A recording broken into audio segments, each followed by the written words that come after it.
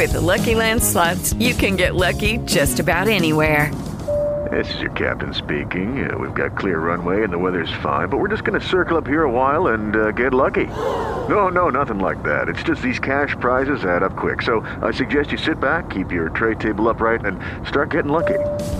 Play for free at LuckyLandSlots.com. Are you feeling lucky? No purchase necessary. Void where prohibited by law. 18 plus terms and conditions apply. See website for details.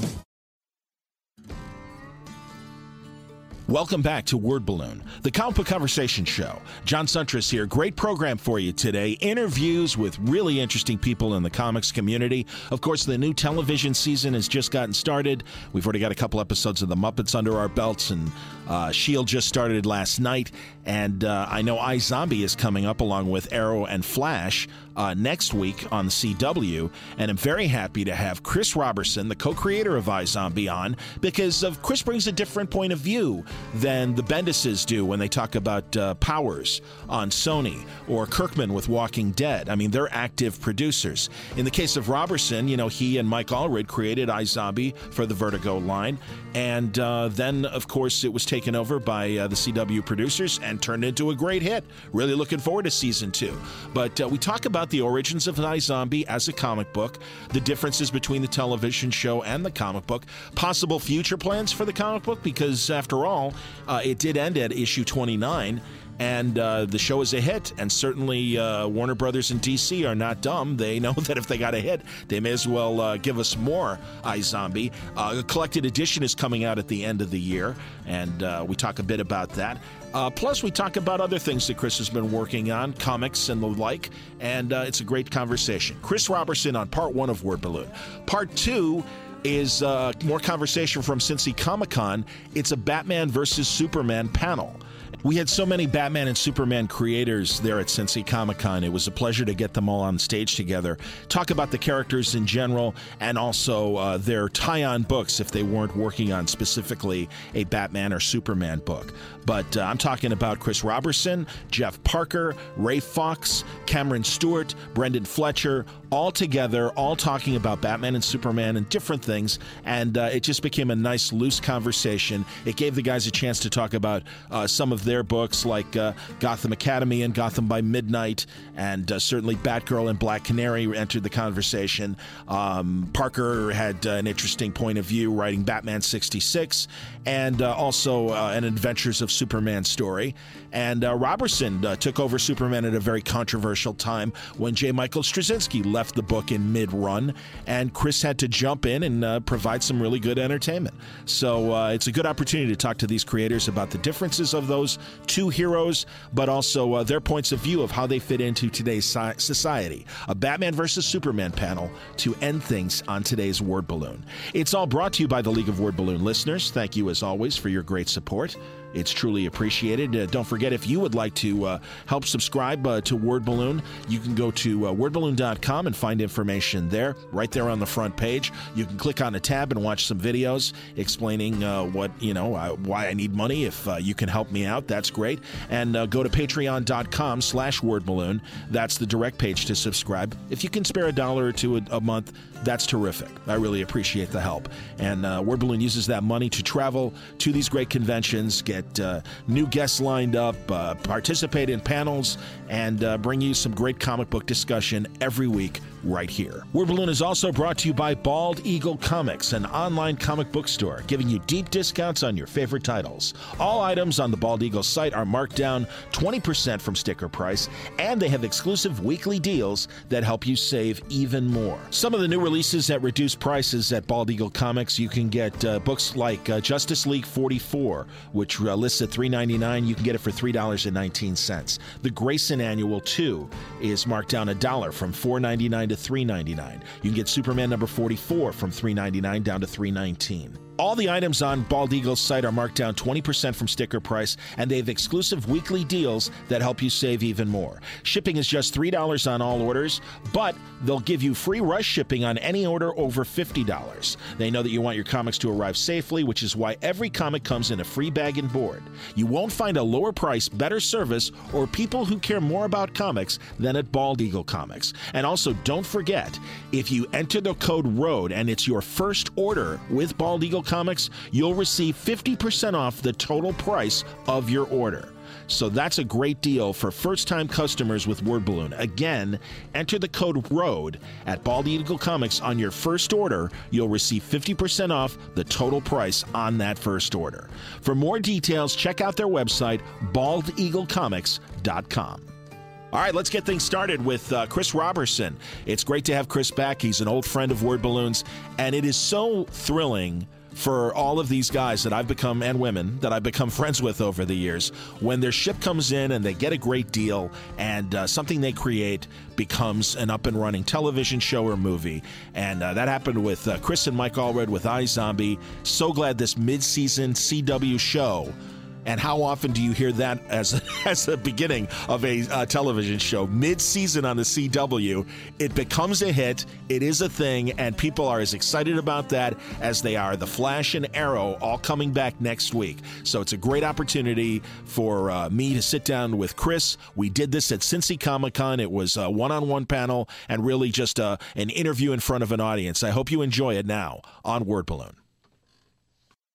Fantastic. It's Sunday afternoon here at Cincy Comicon, and I'm very happy to have the opportunity to talk to an old friend of Word Balloons and a very accomplished science fiction novelist, the co-owner with his wife of the wonderful Monkey Brain Comics, a wonderful digital initiative that I'm interested in hearing about its continued progress. 3 years right now, isn't it? Yeah, third year? North of third year. Yeah, that's what I thought.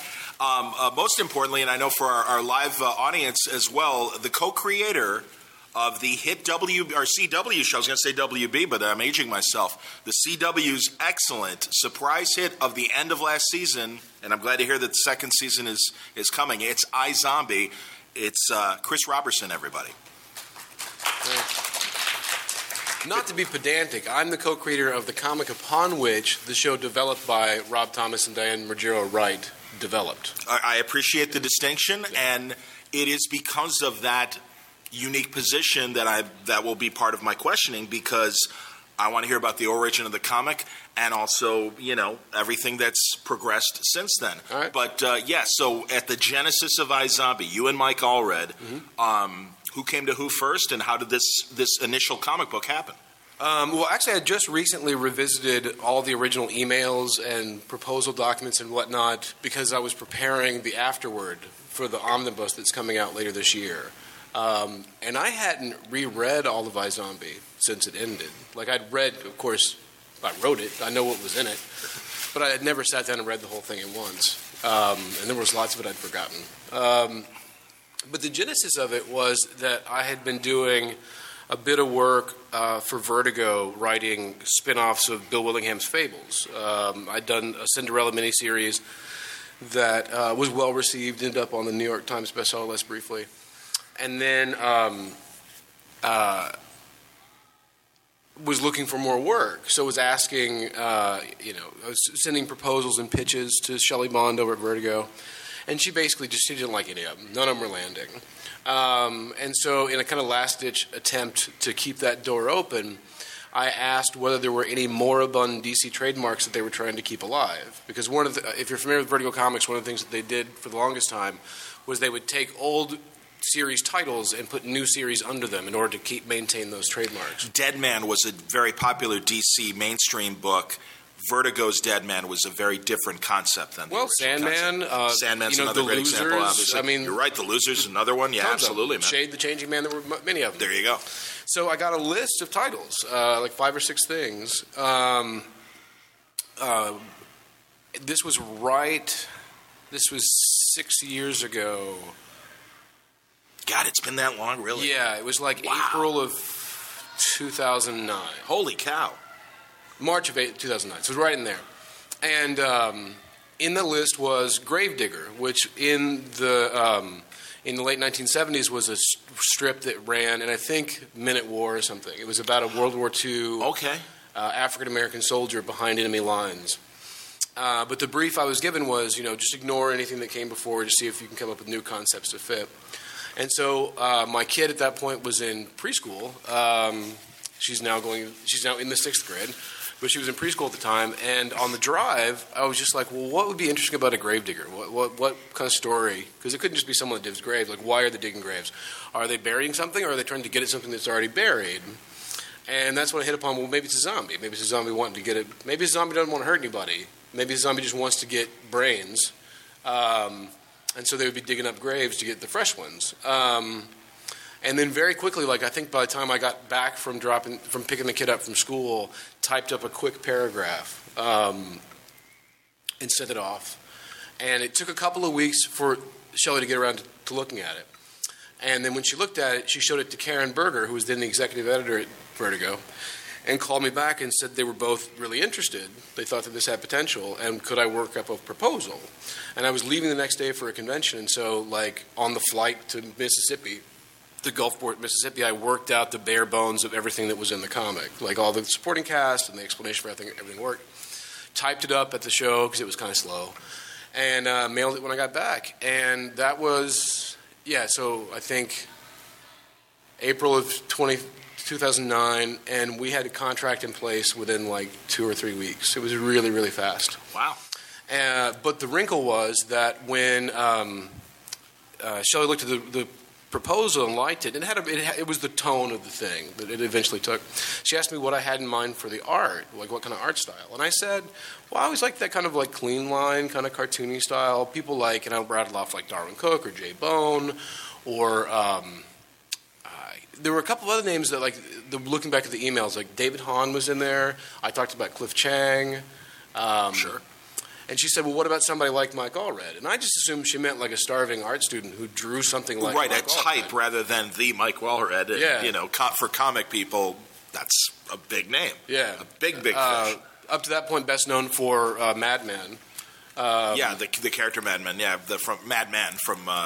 the cartoons, not the ad executives of AMC. Right. And I'm brokering this. I know podcast listeners are like, yeah, we know dummy. And it's just in case, because we're talking to a live audience as well that is here as much as television fans as they are, comic fans. So Mike wanted to do it. Mike liked the idea, but Mike didn't want to do a work for hire book that DC would own. And so the solution was, how about we just come up with a new title and we own it? And so it was actually Vertigo. Shelley Bond suggested the title iZombie. And I was like, yeah, that sounds fine to me. Oh, wow. And we were off to the races. And that's how it happened. That's amazing. And I honestly, what blows my mind is because Kirkman and Tony Moore, who created The Walking Dead, co-created it initially, and Charlie Allard has, successively done the comic, the success of it as well on TV, you would think that there wouldn't be room for that many more successful zombie properties out there. And again, with the help of a writer such as yourself and an artist like Mike Allred, I'm assuming obviously kind of, help that initial, oh, wow, okay, these guys are doing it. The thing is, there wasn't, I think, fatigue, but, I was a huge fan of Walking Dead at that point. Sure. And I felt like that Kirkman and Tony had pretty much cornered the market on the post-apocalyptic zombie scenario. I mean, they were exploring all the different things you could do. And so that's one of the reasons why I was like, but it's fairly recent, just in the last couple of decades, that the zombie became linked so inexorably to that subgenre, to the post-apocalyptic the end of the world kind of scenario. Because even Romero's Night of the Living Dead is not a post-apocalyptic thing. It's just a bad night that happens for these people. In Pittsburgh, in black and white. Yeah. It's in the public domain if you want to do anything. Which is amazing. They didn't copyright it correctly. Yeah, exactly. Yeah, isn't that nuts? The original Night of the Living Dead is public domain movie. So I was like, why couldn't you do with the zombie as a monster the same thing that people have done with vampires? Aren't stuck in Eastern Europe in the 18th the Bela century. Lugosi archetype, absolutely. Yeah, and werewolf stories don't have to be set in the 40s in whatever. So why not do a zombie story that is happening right now? in a way that doesn't completely destroy society. So, so that was my suggestion. And also to make the zombie a likable protagonist. I approached it as a romantic comedy the whole time, was my thing. And when we announced it at San Diego that year... What was that initial reaction, yeah?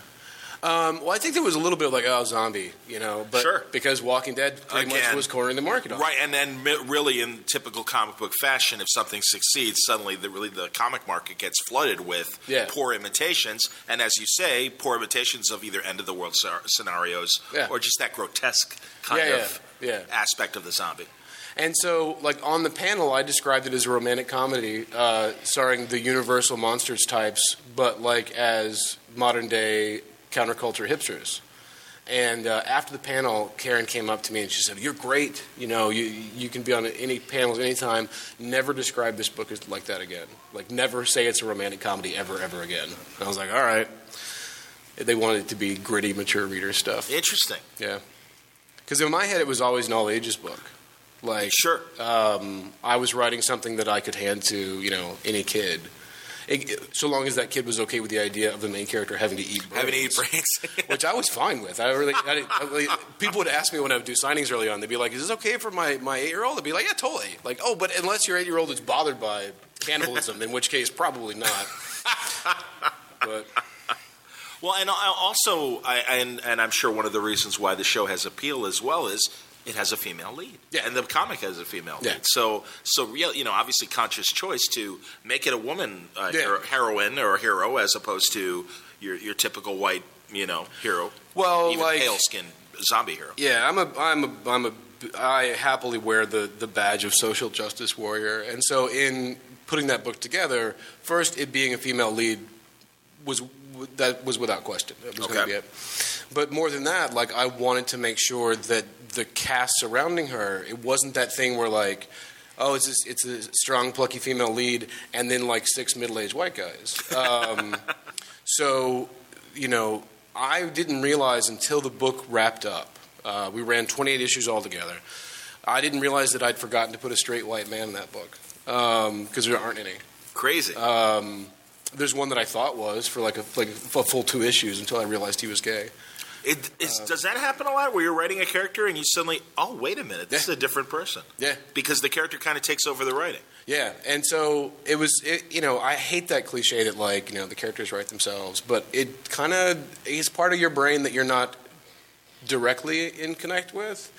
And I find that characters' personalities kind of come out as I'm writing the dialogue. And I'm like, oh, that's who this is.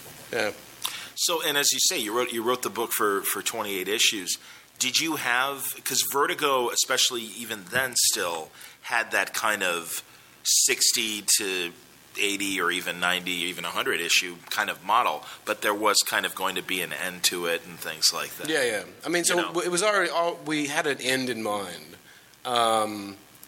But, it kind of came out at a point where the sales were pretty, tepid across the board for a lot of different projects. And I saw the writing on the wall fairly early because I would see the sales numbers. And so for at least a year out, I started moving the pieces in the direction of the ending at least 10 issues out. And so I was shooting for 30. I was like, if we can get to 30, we'll be fine. And then the word came down that we had to issue 28. I was like, all right, I had to cut a couple of subplots down, but I could get there. So we got to the end we wanted to get to. That's cool. Yeah. That's cool. When does the omnibus come out? I think December. Oh, fantastic. Yeah.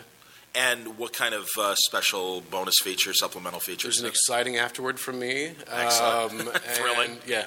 And conceptual art, anything? Lots of sketchbook stuff, yeah. Like a really healthy sketchbook section from All Red. Excellent. Yeah. So when did the TV side suddenly, when did you first hear that, hey, something's brewing? There'd been interest for a while from various quarters about TV and movie stuff, because the basic idea of it, like a zombie that has to eat brains to pass for human and then inherits the memories of the dead person and has to, go finish their business and solve their murders, is a pretty good idea, sure. I think. And the first I heard about the version that finally made it past all the hurdles and onto the air was, I guess, around September of 2013. So more than a year after the book wrapped up, I got a call from Jeff Johns, who was then and is now the chief creative officer over at DC Entertainment, that Rob Thomas had been attached to develop a pilot. But I'm pretty jaded because I've been down this road on other projects before. Sure. Where ooh, some big name is attached to a thing and then nothing happens. Absolutely. So I was like, whatever, that's cool. That sounds good. Let me know. Keep me posted. It was basically that was my answer. Keep me posted. And then a couple months later, I was like, well, they were going to be shooting the pilot. There was a script that was written. I was like, all right, let me know. Keep me posted. It'd be good if that happened. And then up to the point where, I was on the set with my wife and kid while they were filming the pilot in Vancouver in April of 2014. I was like, yeah, it's cool. Keep me posted. It'd be nice if this happened. Because even then, I didn't really think that. Sure. It was nice because we ended up on the set. For those of you that know the show, Raul, who plays Dr. Ravi, the medical examiner, it was his first day on set. They had hired him on the basis of a videotaped audition, so they'd never even met him in person. Oh, wow. So he flew over from London. He'd done a little bit of work in the UK, but not a lot. So he was pretty fresh and new. And so his first day on the set, my wife and I are there.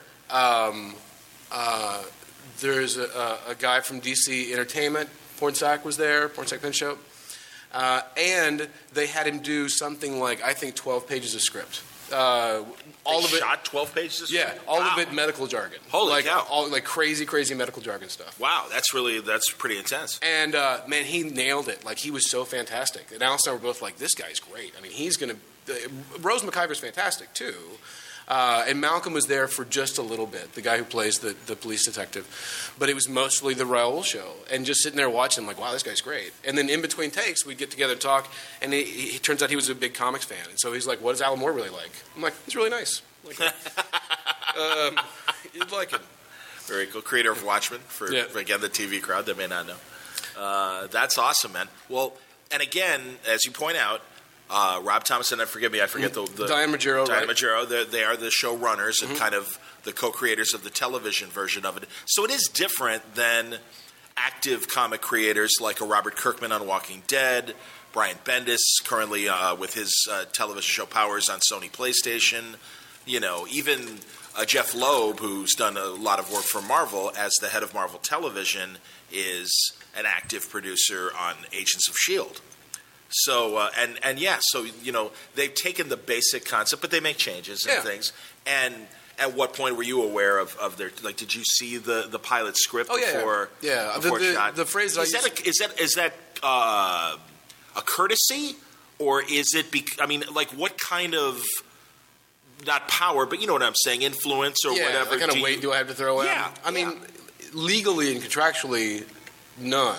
Okay. Because, I couldn't prevent them from doing anything because they have they purchased the right to do it. They licensed the right to do the show. The showrunners licensed the right to do it. Well, CW. CW. But the way it happened was DC Entertainment, Warner Television really, handed the comic to Rob Thomas. Brought him in for a meeting, handed him the first volume of the iZombie comic, and said, we would like you to develop this for a TV show. And so he went off and read it, and he took from the things that he thought would make a good TV show, and then built a new thing around it. And in comic terms, I'm often asked, how do I feel about the fact they made so many creative changes? But, there is a long, proud tradition of people taking the title and basic concept of a thing and then making a new thing underneath it. Sure.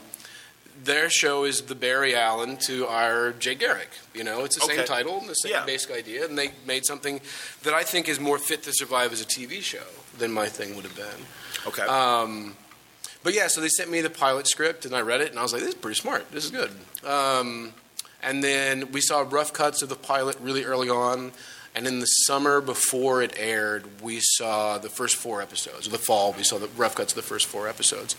And it was a spring show, as I remember, too. It came mid-season. Yeah, it was a mid-season, March or whatever. Mid-season replacement of 13 episodes. And my note, I other than like, this is fantastic, the cast is great, you all are doing a fantastic job, it was a lettering note. It was a what? It was a lettering note. Oh, a lettering note. Because they were using comic fonts for all the titles, and in between every commercial break, they'll come back with like a kind of comic panel thing, and also the opening titles. And for people that know comics lettering, you know the capital I with the bars, the top and the bottom? Those never appear in the middle of a word in a comic. Like it's verboten. They're only for the beginning of a word or for the first person pronoun. And anytime comics people see that, it's just a red flag that this person they don't understand how comic lettering works. Okay, interesting. So when I saw the pilot, it was like that throughout. Like every instance, after every commercial break, the opening credits, and so I wrote. Rewatch those. All right, that's interesting. So I wrote this impassioned email to Diane Ruggiero with tons of links to reference and like Todd Klein's blog and all kinds of things saying, you have to fix this. Okay. Like it's fantastic and I think it's great. You have to fix the lettering or comics people are going to notice it. And what's funny is when they sent out the preview screeners to journalists and whatnot. Yes. Yep. Kurt Busiek, the fantastic comics writer, and a huge fan of Rob Thomas's work. He's an enormous fan of like Veronica Mars and stuff. Was trying to get his hands on a copy, and I tried to get my hands on a copy. I didn't have a copy of the thing. Sure. But through the social networks, Kurt managed to barter with somebody for a copy Hilarious. of the DVDs. Watched it, raved about it, and he said, "But they need to fix the lettering." Oh, that's great. I was like, I know. So if you watch the first like 4 episodes, it starts off where the lettering is all incorrect, and it gets gradually correct as Hilarious. they go. Yeah.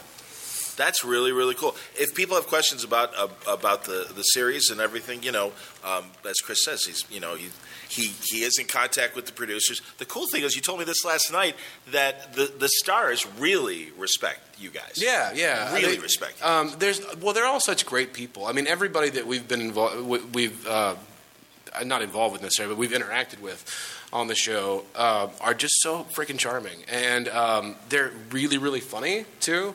So, like, normally, kind of media panels at San Diego can kind of be a drag if there's lots of like egos involved. Sure. Or people like, I don't know. I don't want to cast aspersions on people I don't know. But the iZombie panels at San Diego are so much fun because those guys are so funny and smart and quick on their feet. And I like everything about them. Yeah. That's excellent. I'm glad to hear that because again, when a property is taken out of your hands, you hope for the best, but you just never know. So it's great that there is this mutual appreciation. What's funny is of them all, like Raul, who plays Robbie, and Robert Buckley, who plays the ex-boyfriend. Buckley's an enormous comic fanatic, like a huge comics fanatic. And they've both gotten to go to like the DC offices, and they always walk away with armloads of like statues and stuff. Yeah, take this here. I'm Dan DiDio. You can have anything you want. All right, wonderful. Yeah, and Raul bought. This is his first big job. Sure, sure. Yeah, and, these are kids. These are young actors. Absolutely. Yeah, they're doing great. That's cool. We got a question, please, sir. Yeah, I was just wanting to know. My family and I love the show. Thank you so much. Whatever guidance you had in keeping it from being a movie so we could actually be able to see it on a weekly series, thank you. Well, I didn't have any guidance. I was just extraordinarily lucky that was the case. It's a great idea. But curious, listening to what you're saying there, is there anything from what you see on the TV show, from what you actually wrote in the original comic, is there something that you would really prefer to have seen them integrate into the series? There is one thing, and I can't say what it is because they're doing it. Because it was something that I recommended very early on.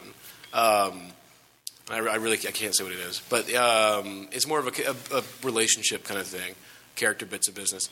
I just found out at San Diego this year that they're doing it. So that's a subplot that's coming up this new season.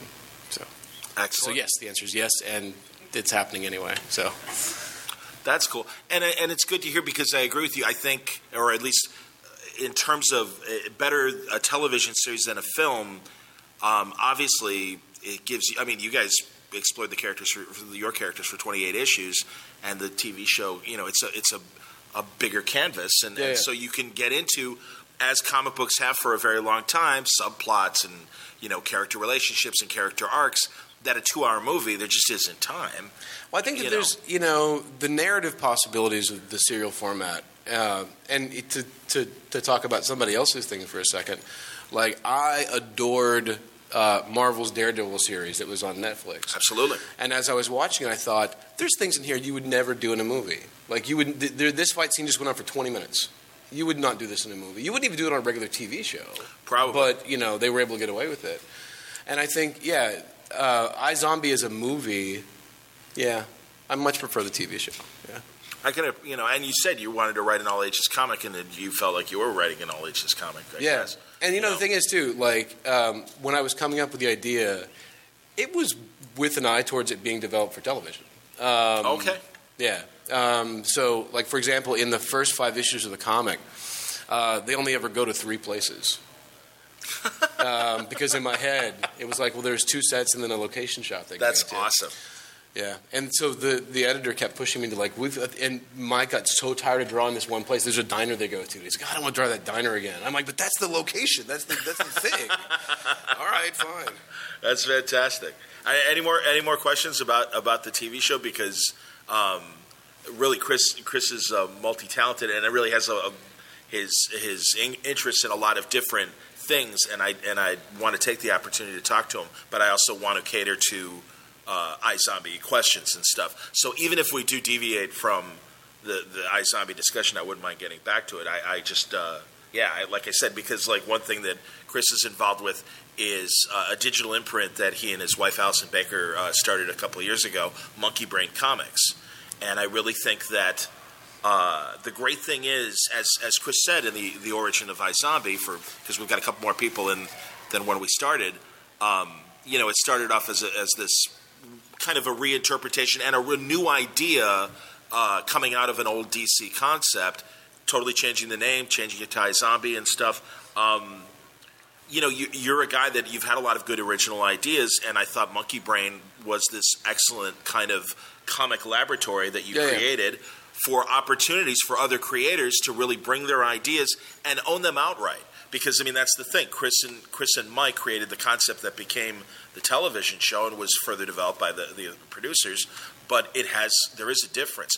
It's still worth exploring. And Chris has volumes of iZombie at his table here. And, they're still, obviously, with the show's success, the individual story arcs are in demand. You've got the collected omnibus edition coming in a couple months and stuff. So, Vertigo is going to be very happy. I wonder, have you heard, are they going to before we go to Monkey Brain, do you think they might bring back, they'd be kind of silly not to. There have been some discussions about stuff. Would they have to talk to you and Mike if they were? Great. Yeah. I'm really glad to hear that, because you have had some differences of opinion with certain people at DC over the years. Yeah. And the fact that this thing did strike gold, because literally I remember seeing Chris's kind of online explanation to this fan base that he was building with the comic of iZombie, and it's, we're not going to be able to do this anymore. Well, if I'm mischaracterizing, please explain. The sequence of events was a little different because, the book had kind of run its course sales-wise before any of that stuff happened. Oh, I see. Okay. Yeah. Oh, I thought they were around the same time, but no, please. They were close together, but there wasn't a causal relationship between them. I see. All right. But honestly, my dealings with everybody on the media side of DC have been great. Like fantastic. Jeff Johns and Hank Canals have gone to great pains to take care of the All Reds and us. Great. And I've got nothing but nice things to say about those dudes. And Jeff is like Lord of. He's the chief creative officer of DC Entertainment. So Jeff really does oversee not just the comics, but is very heavily involved on the television side and the film side. That's why Flash and Arrow and iZombie are as good as they are. Well, I personally believe, and it's funny because Marvel is going through some business that was announced last week, and maybe people from the comic side that had a serious impact on the movie side. It's kind of up in the air in terms of where that's going to go in the future for Marvel. And I really think that we have tangible evidence as comic fans of successful adaptations in both film and TV because the people that were involved are at least spoken to and given a chance to kind of get some ideas. I think that Jeff Johns can and should be given a great deal of the credit for all those things ending up on TV in the first place. Because that's basically what he's been doing the last few years, is championing that. And so, we did not, DC nor the creators knew that iZombie had been picked up for a TV show until it was announced online. So we knew a pilot had been made, but the way that the pilot process works, you don't know. Sure. Until the network makes their decision at the upfronts, right? And so we were just waiting. We thought they seemed to like it, but, we were in contact with Rob and Diane, and they were in the same boat. They thought that the network liked it, but they weren't sure whether the show was going to get picked up. And then within the span of something like less than 24 hours, it was announced that Arrow had been picked up for another season. Flash was announced. iZombie was announced. Gotham was announced. And Constantine was announced. Jesus Christ. So it was 5 shows on 3 different networks or something, and it was just insane. So I imagine they had a pretty good day at the offices in Burbank that day. Well, and also nothing's guaranteed. And I mean, again, iZombie came in as a mid-season replacement, 13 episodes. There was the potential to wrap it there if the viewers weren't there. Possibly, and I don't know, you know better talking to the showrunners, if there was a wrap-up scenario in that we didn't see. That could have been okay, that's it. We're see ya. We tried because Constantine didn't really get a chance to wrap things up. Unfortunately, the way that network television works, they're always in that boat. So they didn't when they shot and were scripted and shot the first 13 episodes, they didn't know if they were going to get more, and they got picked up for another season of 13 with an option to do 9 more. Right? Okay. So it's a half season with an option to extend to a full season. So I thought it was only the 13 that we got this year. We got 13 the first season. The second season has a guaranteed 13, or at least they've ordered 13, and they might order 9 more. Right, to make it 22. Yeah. And that's kind of your standard network television. But in terms of structuring the story, that means going into season 2, they don't know. Do they have 13 episodes to tell? Right, or 22. Do they have 22? Wow. How are they going to break it down? Right. So, yeah. But, I mean, I do and again, anything can happen, and who knows, because, God, we've seen successful television shows like Heroes. Heroes, my God, what a huge, and I'm sure we all remember, it wasn't that long ago, huge hit the first season. Second season, something happened with the magic. And, I mean, I've even had the opportunity to talk to guys like Jeff Loeb, who's now in charge of Marvel Television. He was, part of the production team and one of the showrunners of Heroes. There was a writer's strike in the middle of that second season as well, which didn't help Heroes' momentum. But just something went wrong. I certainly hope that doesn't happen in the case of iZombie. And also, I know you guys are all realists and are hey, whatever happens, even this 13-episode run, cheers, way to go. How about that? Well, I have to say, that when it landed at CW, I won't say that I breathed a huge sigh of relief, but I was really, really glad because the cancellation threshold for network shows, for broadcast shows, for the big 3, is that bar is much higher to maintain. Like Constantine. Constantine's your classic example. Yeah, but so the CW isn't even carried in all broadcast markets. Yep. And so as a network, they pay a lot more attention to. What is that? Broadcast plus 3 is the rating number, or something like that, because the plus 3 is like Hulu or DVR, and right? Stuff DVRs like that. And stuff, exactly. And isn't it crazy? It has taken this long, for networks to understand that. And in fairness to networks, because really they're not all bad. They're not all bad people. A lot of it too is the money people are the advertisers. And it was really more the advertisers that had to truly be convinced that there is life and interest in a show beyond the first time it airs live. But you can just kind of look at what the CW has done over the course of the last handful of years, because Diaries, a Supernatural, ton of shows. Arrow, good. And those are the successes. Even things like The 100, and some of their other genre fiction that hasn't quite taken off yet. God, WGN, the national version of WGN, I'm from Chicago, Salem and something like that. I mean, they're in it for the long game. They know that... They give them a chance. Right. They're not going to just make 13 and, we didn't make it. Let's move on to the other thing. They do give it a chance. And that's why some of these shows that still haven't gotten a huge audience, because Arrow and Flash hit the ground running. iZombie hit the ground running. they do give them more time to kind of find their audience. I gotta tell you, the weird one of the weirder things is iZombie merchandise in Hot Topics stores, which just was announced this past week. That's weird. That's awesome. Yeah, it's cool. Yeah, I'm glad they're doing it, but it's weird. Do you forgive me? I'm not going over your books. Do you get a piece? I get a piece of everything. Fantastic. Yeah. God, good for you, man. Yeah. You know, the classic story is back in the 40s when they created Batman. I don't know if all of you know the Bob Kane story, the man who created Batman. You know, he didn't own it. I mean, she did in it, or he should have. But, you know, DC, national periodicals who owned, what became DC Comics, they own the character. His dad's friend was a lawyer, and his father and this lawyer pled the case to National of, because Bob Kane was either 19 or 20 or maybe even slightly younger. But they're like, give the kid a break. Just give him a percentage if you make any toys of this thing called Batman. How much money could that possibly be? And this is in the 40s. I mean, so this is even before the Adam West stuff and everything.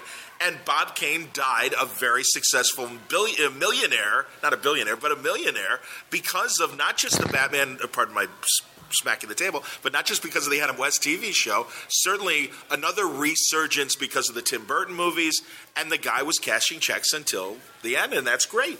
So, let's hope for that kind of life for Roberson and Mike Allred. I would very much like for iZombie to run for very, very many years. Yeah, absolutely, man. No, I think it's great. So, yeah, I mean, again, if people have iZombie questions and stuff, I'm happy to entertain them. But as I started to say, Kristen Allison, his wife, created Monkey Brain Comics a couple years ago, this digital initiative, to be this digital platform for comics for people who have ideas and are struggling to find a paper publisher. You guys obviously believe in digital comics and as a starting point. And if you don't know, some very excellent books have come from them. Chris has created his own concepts as well, like Edison Rex, which we briefly mentioned on a panel yesterday, and we've talked about on Word Balloon. And if you want to tell people about Edison Rex. Yeah. No? I'll talk about other people's books. Okay, well, Chris Sabella and Ibrahim Mustafa's High Crimes, which is a thriller set on Mount Everest. And Paul Tobin and Colin Coover's Bandette, which is Eisner Award-winning. A couple Eisners, right? I know they've been nominated a couple times. I don't know how much hardware they've won. I think they won one. But yeah, Bandette is a wonderful female lead. It's kind of a French... She's a thief with a heart of gold in a pseudo-60s pseudo-Paris. Yeah, and it's adorable. It really, Colleen's got great, kind of very friendly art. Paul's a wonderful writer, and it's just this great story. And they've started at Monkey Brain, and then you guys made a deal too with IDW for. No, actually, the creators retained all the print rights. So okay, there you go. The creators made those deals. So those two books both went to Dark Horse Comics. But we've had that's others, right. Excuse me. Yeah, others have gone to IDW. Some went to Image. Yeah, excellent. And now this is your third year. Mm-hmm. And how many Bandette is still going? High Crimes just wrapped up. High Crimes wrapped up. Yeah, about 2 months ago. Yeah. Okay. And Bandette is currently running. Are there any other current ones you want to promote? I mean, we've taken our foot off the accelerator a little bit. So all the books that we have been doing are still going. The money in digital is fairly modest, and so these remain like passion projects for people primarily, and part of a bigger publishing plan with print edition collections from publishers and things like that.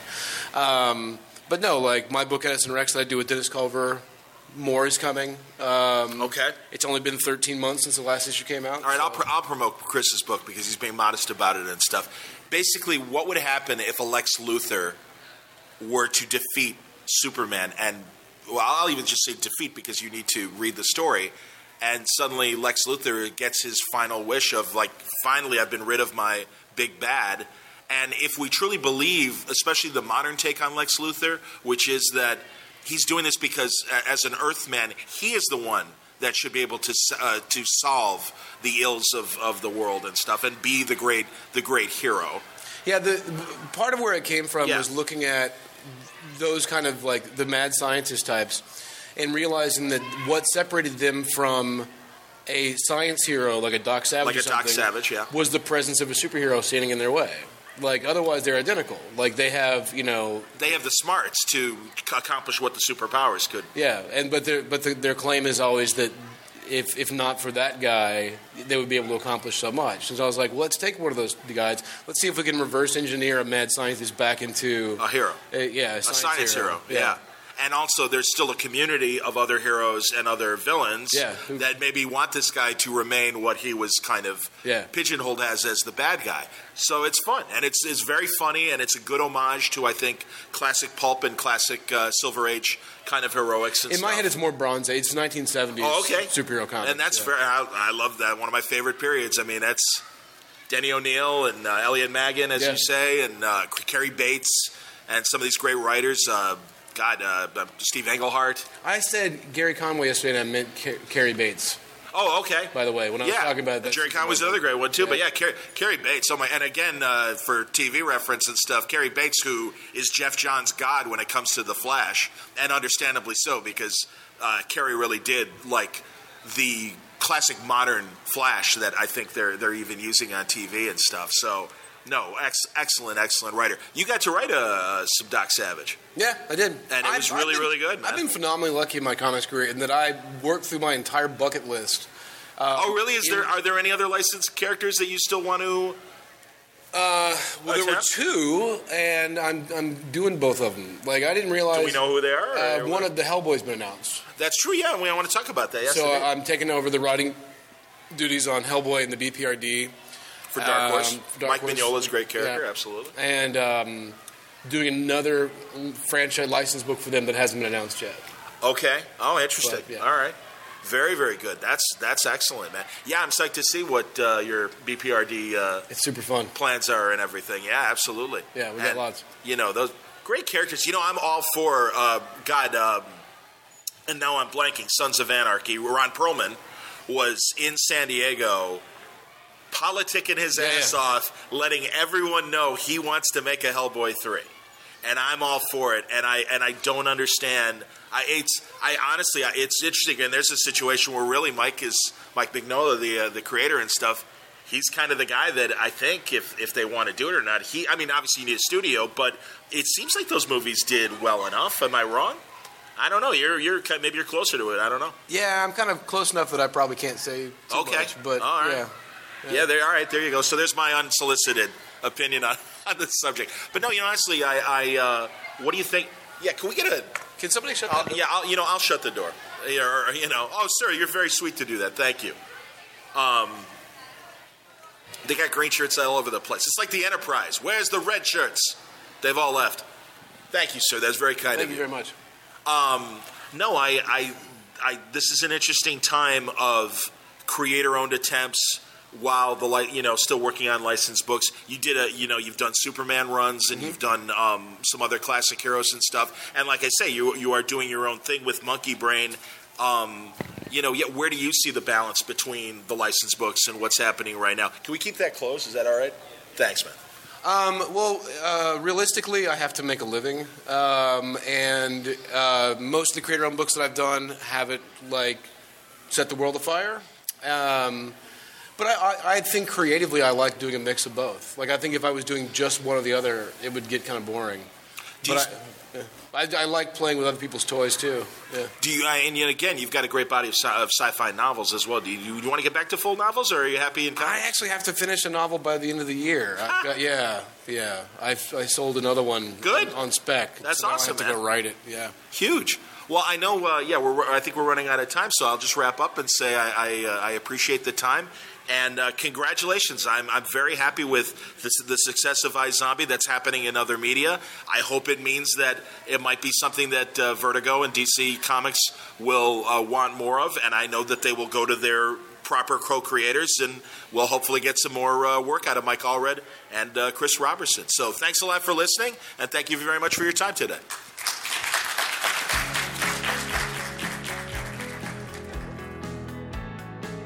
Next up, to wrap up today's show, a great conversation about Batman and Superman.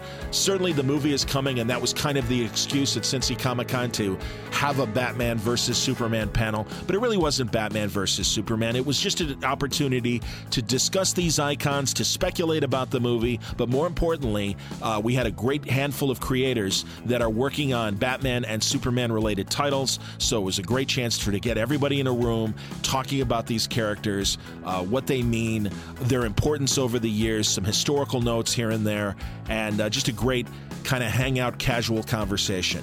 And what a great lineup, man. We had Ray Fox, Brendan Fletcher, Cameron Stewart, Jeff Parker, Chris Roberson, and myself, forgive me, but like all talking just to the talking about microphone Batman and because I do Superman. want to record it for the podcast. So very happy to So present bring 'em that over. panel to you now. And when we talk, we will talk in the microphone.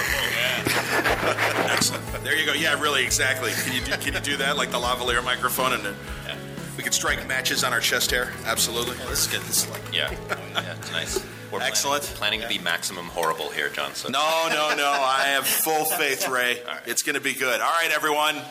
Welcome to the Batman v Superman panel. Slightly... Dawn of Justice. Exactly. I was going to say exactly. Slightly deceptively titled because, yes, we can get into the movie if we want to. But truly, I wanted the opportunity to talk to these guys because they've all written the characters. They've also written the characters that operate in their universes.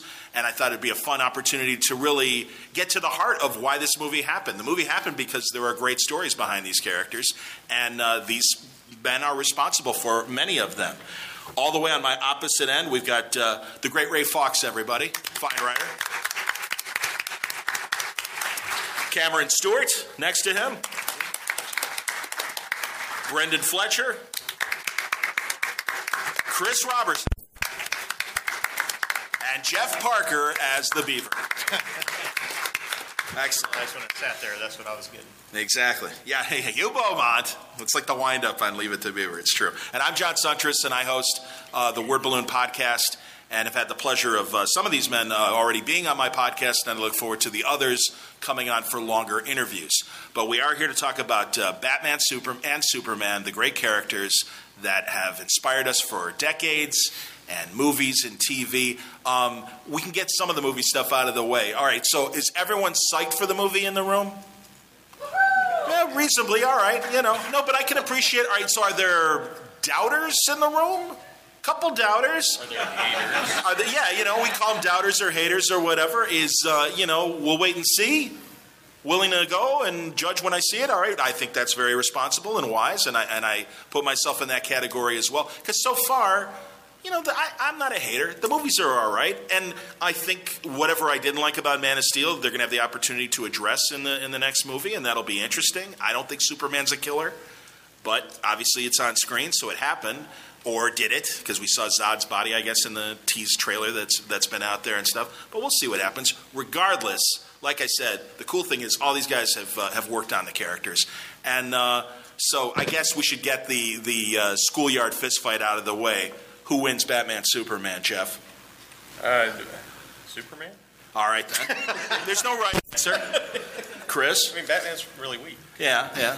The question is pointless because they're friends and they wouldn't fight. All right, I like that answer as well. Although there's precedent in the papers. You've got a Frank Miller Dark Knight story that would tell you otherwise. There is one imaginary story set way in the future. Is it imaginary? Yes, it's totally an imaginary story. All right. Yes. All right. They're all imaginary, as Alan Moore would say. I don't know, man. Yeah, but it's okay because Superman clocked what was going on and there was some winking and everything. That's true. That's true. There was a heartbeat at the end, so that's true. And he pulled his punches. Friends occasionally, scuffle, but That story got a lot of stank on Superman for decades. Yeah. It's unfairly. taken a long time to peel that off. I agree. Yeah, I agree. So, Brendan? Lois. Cam? These are fictional characters. I do. And like really, I want to... anything. Yeah. Like we could make Batman turn into a dragon if we wanted. I agree. Spoiler alert. Yeah. Gotham Academy. Well, I kind of like when Green Arrow takes down Solomon Grundy in his book, and people are like, "Well, that wouldn't happen. He'd kill him." And it's like the book is called Green Arrow. Who do you think is going to win? So if I had to choose one, I will say I'll play to the room. Batman. Batman will win. No, okay. If they're gonna fight, though, Superman could drop something on him from orbit. There's no way. I'm sorry. It's true. Yeah, it's true. Ray? I'm going to say if we're operating in the world of these characters, though, the way they've been designed, I think Superman would never not be able to pull his punch, and Batman would not pull punches at all. So, if any, I think Batman would actually win that fight, legit, logically. I understand. I love the history of both characters because really in some ways, and I don't know if it's documented going back to the late 30s, if truly Bob Kane was specifically or inspired by the success of Action Comics to create Batman, or it was more of a pure pulp creation that kind of came from the zeitgeist of things like The Shadow and. Well, I think it's both.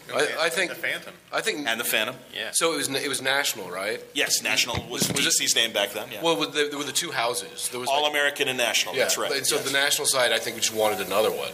Okay, and that's probably true. Yeah. Okay, that's true. So, and so by the way, and luckily Bob Kane knew Bill Finger, so it worked out. Yeah, absolutely. Yeah, the whole myth of, do you guys know are you hip to the whole story of Bob Kane kind of takes the credit, but really it's Bill Finger and Jerry Robinson who probably did the heavy lifting. And especially when you see that original design of the Kane Batman, blonde hair, kind of more of a Hawkman design. Red and yellow. Red and yellow in the costume and and stuff. it's a swipe from an Alex Raymond, I think, right? Yes, the pose? Yeah. I think you're right. Yeah. Have you seen Bob Kane's tombstone? Yes. Yes. Where it's like, it says that it was an idea from God. Yeah. What a It's like, dick. even after death, it's like, I'll leave it on this stone to get my last word in. Yeah. Kane is a scoundrel, but you have to give him a little, from a creator standpoint, and certainly nowadays with creator-owned comics and acknowledging the rights of original creators, his dad or whoever got the lawyer to kind of go to National then and kind of say, hey, can he just have a percent of the merchandising? And that was in the 40s or 50s, right? Because he was underage at the time, right? That's how they were able to get away with it. Oh, man. Was it that early that it happened that way? I think he was like 17 or something, and that's one of the reasons they were able to kind of steamroll National. Okay, this is an unauthorized panel, so everything we can say could be apocryphal. We're not really sure. It's pretty cool, though, except for the way they squeezed out Bill Finger, who actually designed the character. Absolutely. No, and then the beauty of that, of course, is in San Diego memorialized with the Bill Finger Award. And literally, I remember Arnold Drake saying that the Bill Finger Award should look like that because it kind of was. The point of it is, great creators that have been forgotten and kind of slipped through the cracks, like unfortunately Bill Finger did, who even wrote for the Batman 66. I think that was one of his last jobs, right? Yeah. Well, I know he was around at least to the early 70s, and I don't know how much he did. I don't think he worked much after that point. No, I understand. Yeah. I understand. So, and I want to mention Cameron and Brendan in particular, too, because Batgirl fans, nice. Thanks. Awesome book, gentlemen. Thank you. Great work. Thank you. Hell yeah. So, and I'm glad that, there was a real kind of frustration of Barbara getting the suit back because of Oracle being such an important character and everything. But by the time you got him, I think the tension had calmed down and people once again accepted. And it really, in the zeitgeist or in the mainstream, Barbara Gordon is back. You can't fight that. Yeah. That was we were handed a chessboard, and that piece was taken away, the Oracle thing. And so we didn't have the opportunity to use that character at all. But what we were hoping to do was be able to carve a new piece that would fit in the set. Didn't you guys, wasn't it you guys, though, that did that kind of Oracle sort of nod? Or was that pre-your run? Where there was like that artificial intelligence that was Oracle? No, that's us. Okay, yeah. I loved that. That was great, man. That was a fun idea. Thanks. Yeah, thank you. Thank you. Truly. We're officially, we are not to use the name Oracle yet. Probably ever. Yeah. That's too bad. But we dance around it. Dance around it a month lot after month. Oh, man. There's like a big space giant now named Oracle or something. That's the Oracle. That is the Oracle. It'd be cool if that was also Barbara Gordon. Well, that's the next start. Spoilers. And let's go down the row. And I know of active Batman or Superman creators and stuff. But Ray, forgive me. Which Gotham book are you? I'm doing Gotham by Midnight right now, which Batman is sort of a peripheral character in. Gotham, but the concept of Gotham by Midnight, if you don't know it, is that there's a small unacknowledged police squad that Batman hands the weird supernatural cases to. Like, he'll come up with something and be like, "No, I don't know what to do about a ghost," and so he'll just give it to these guys. And so It would always be ghosts. yeah, Ghosts. yeah, vampire. I don't know. So he gives it to these guys, and they handle these cases for him. So Batman will show up here and there in the book to try and help them out or give them a case. Is Batman afraid of ghosts, would you say? Really freaks me out. Yeah, we're going to get deep into that. Yeah. Excellent. And of course, Cam and Brendan are working on Batgirl and stuff, and so any more, or is that plenty on the plate, boys? Well, for me, it's enough because I have other things that I'm doing outside of DC. Yes. Brendan's got Black Canary and Gotham. Yes, indeed. And I want to talk about Black Canary too as well. So And Gotham Academy, which is firmly set in Gotham. Black Canary is kind of touring. Yep. Yes, with her rock group. Yes. Yeah, interesting wrinkle to Black Canary, and it's because from a design standpoint, I love that it does call back to the original classic look and everything. But this, tell me about like the band and everything, and coming up with that concept. Well, it came out of our Batgirl book. A lot of Batgirl stuff came from Brendan and I just kind of making jokes at each other about like funny stuff to do, and then we would go, actually, that's kind of a good idea, and let's see if they'll buy into that. Yeah, so because we were doing this like hipster Batgirl thing in Gotham's Brooklyn, and when we were asked to include Dinah in the story, we were thinking like, well, what could we do that would be like a hipster thing? And we thought, well, she's got a voice. That's her powers, her voice. Let me just specify that when we talked about it, it was never hipster Batgirl or a hipster thing. No. That came afterwards with everybody looking at it, right, going, right, like, right. No. hipster stuff. Right. It was like she's in Brooklyn. What makes sense for Dinah Lance to be doing now that she's in this? Right. But I think when we first said, oh, she should be in a band, it was in the context of like we were just joking around. Yeah, of course. Then it was like, oh, actually, that makes perfect sense. Yeah. And because I've said this before, but like we couldn't turn it into Birds of Prey if she had been Black Canary, the crime fighter, working alongside Batgirl, the crime fighter. It's basically just redoing the Birds of Prey book, which DC had just canceled. Right. And I can't wait for we can the add Huntress as the barista. I think we can all Shop girl. The Huntress runs an artisanal cheese board. Awesome. Perfect. Cheese-based villains. Yeah. We had never planned to put Dinah Lance in the book. It was another character, and they suggested strongly that we get rid of the other character in favor of one of the other characters that had nothing to do in the DCU at the moment. And so we kind of had Dinah forced upon us, and we just sort of made the best with her that we could. And we came up with some really fun stuff to do with her, and that was, a part of it, putting her in a band, which just made a lot of sense for that Batgirl story. But then it was fun. We didn't get to give it as much page space as I think we wanted to, and when I had the opportunity to pitch new ideas, that was a fun one that I wanted to play around with some more. Let's actually put her out on the road. Let's have her fighting ninjas and aliens. And we knew that was coming like halfway through the first arc, I think. So, wasn't it? No, it was. Wasn't it? I thought we were building to that spinoff. Yeah, but I pitched that in September. The book our first issue came out in October. Oh yeah, right. Yeah, I remember I was on the phone with Mark in That's September, right. and I actually sent in the final pitch at the beginning of November. Right. So our second issue hadn't even come That's yet right. when there was an official pitch That's right. up to Bob and Dan. Yeah. Fascinating. No, Yes. honestly, I'm curious, and also was it always deemed that Canary was going to be part of the Bat universe? And is she part of the Bat universe now in her own book? This is a good question for DC editorial. I think that like these Because are you like characters- subject to crossovers and shit like that? You if guys it should pop probably up? all know this. Like all the characters all sort of quote unquote belong to different groups of editorial groups within DC. So, for instance, if I want to use Tim Drake in an issue of Gotham Academy, I have to talk to the supergroup because he's part of Teen Titans, which is under the editorial purview of the Superman group. I didn't know that. Or the Justice League group. I can't keep it. Crazy. Yeah, it's under another group. But you would think Tim Drake, a natural Batman Robin character. So anyone in the Batman universe that wants any writer who's doing, if Ray wants to put Tim Drake in Gotham by Midnight, he has to get approval from another group. Yeah. We need to get approval on Livewire because she's a Superman villain. And if we were going to do, Babs redesigned the Livewire outfit, we had to get permission from the Superman group to do that. And then there's an added layer because Livewire is a character from the animated series, so then there's complications there as well. That's what Batman versus Superman is about. Superman's mad that Batgirl was fighting Livewire.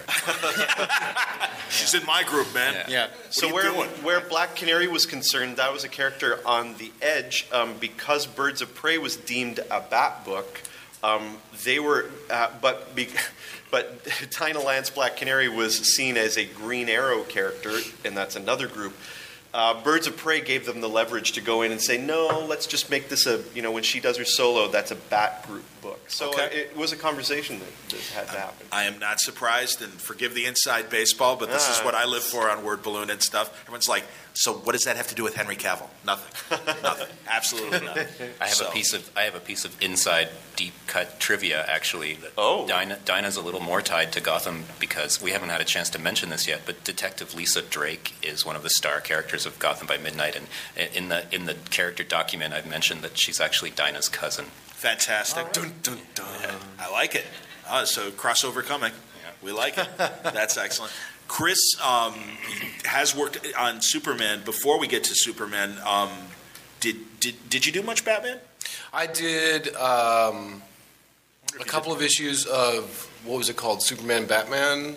Oh, sure. The thing before, the successor to World's Finest. Yes. Yeah, the one that Jeff Loeb and Ed McGuinness started. Yeah, so they weren't the last issues, but I did the ones right before the last issues that Cullen Bunn did. Okay. Yeah. And who was your artist on those? Jesus Moreno. Who did they face a recognizable enemy back then? Well, there was the first DCU stuff I did. I was just working for Vertigo at the time, and so I asked if I could use the DC 1 million versions of the characters, the ones in the Grant Morrison event.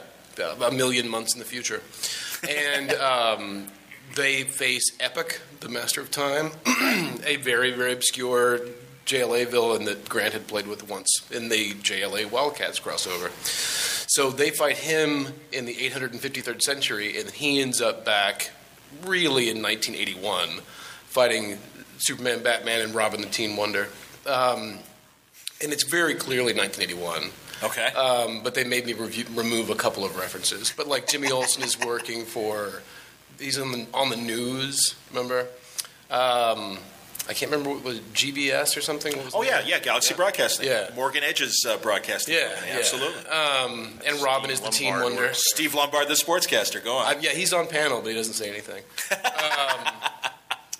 So that was the only time I did anything. And there's an issue of Superman I did that shows the real first time that Superman and Batman met, but with all the nods to all the other first times Superman and Batman met.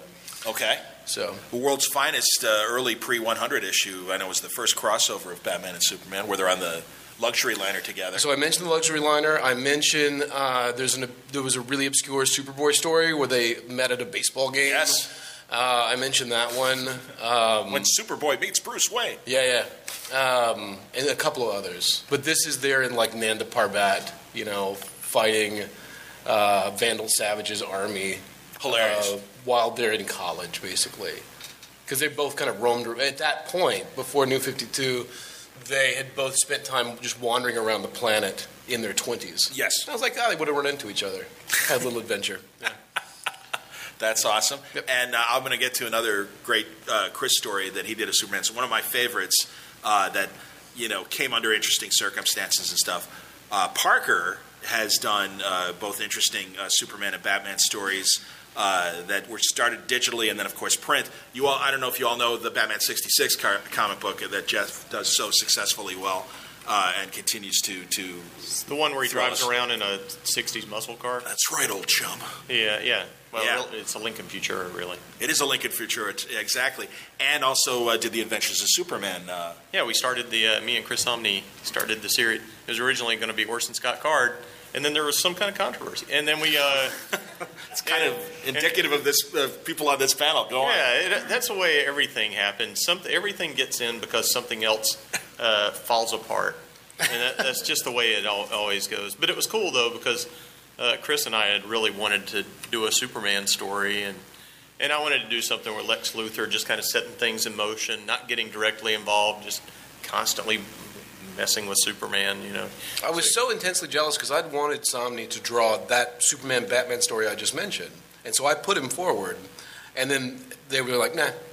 They didn't want him to do it. Good God. So. Yeah, no, I understand.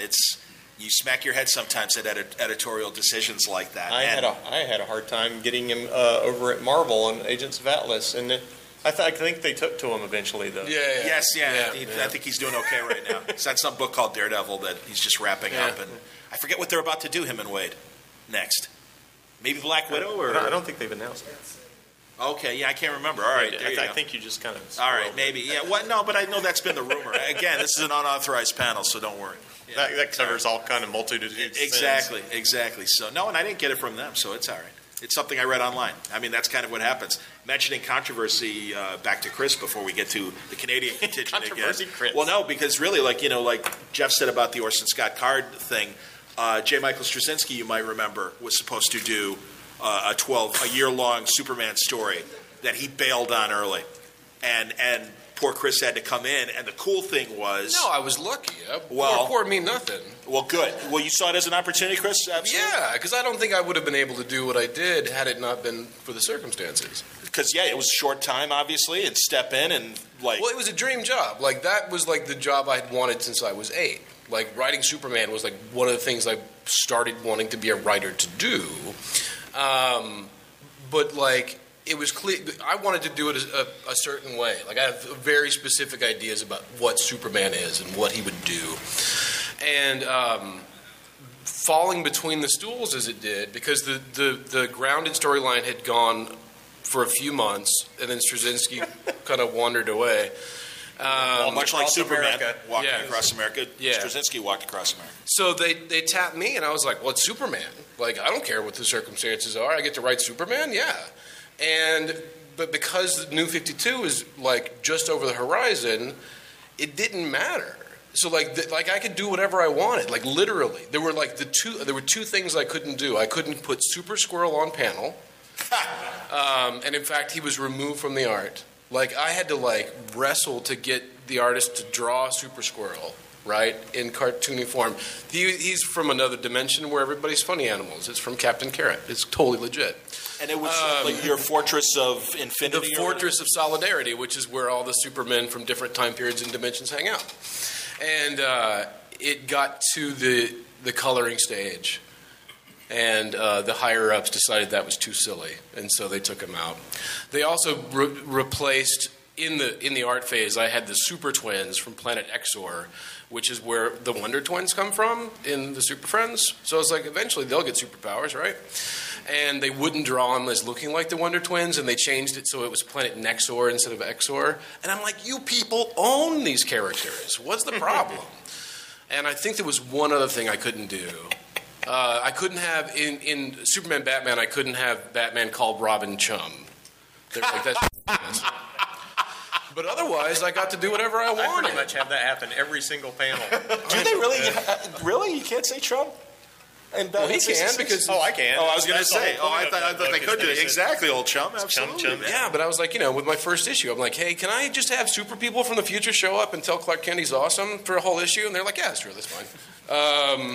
And I have Elliot S. Magan. There's a whole issue that's just Elliot S. Magan hanging out with Clark Kent at a coffee shop in Seattle. That was I remember that. In Portland. I love his writing. Yeah. Did well, and also your controversial story where a Middle Eastern hero comes out. Well, he's American, actually. Well, of Middle Eastern descent. Yeah. And that he operates out of Metropolis. and that was kind of a hot button. Well, what happened was, so there, in the early 90s, there was a 3-part storyline that was, I want to say Roger Stern wrote it, maybe? Probably, that's the right time period. I would think Swan drew it, Kurt Swan. It was one of the, towards the end there. But it was about this young Koraki American, Korak being the DC Universe version of the Middle East over there, who developed superpowers, like in Metropolis. And he's like 14, and he helped Superman out of a jam. And then we never see him again. I think he showed up in like one special, like a couple years later. And I was like, what's that kid doing now? Because at that point, there had been no breaks in continuity between then and when we were where we were. Post-crisis, pre-New 52. Yeah. And I was like, well, so it would have been a couple of years later. He's the college age. And I figure he moves out to California, and he wants to be a Superman guy, because he's got superpowers. So puts on a suit and flies around, and he's LA's new superhero. Because the whole thing was like Superman wandering across America, but I also decided I would go ahead and put a lot of more super people in.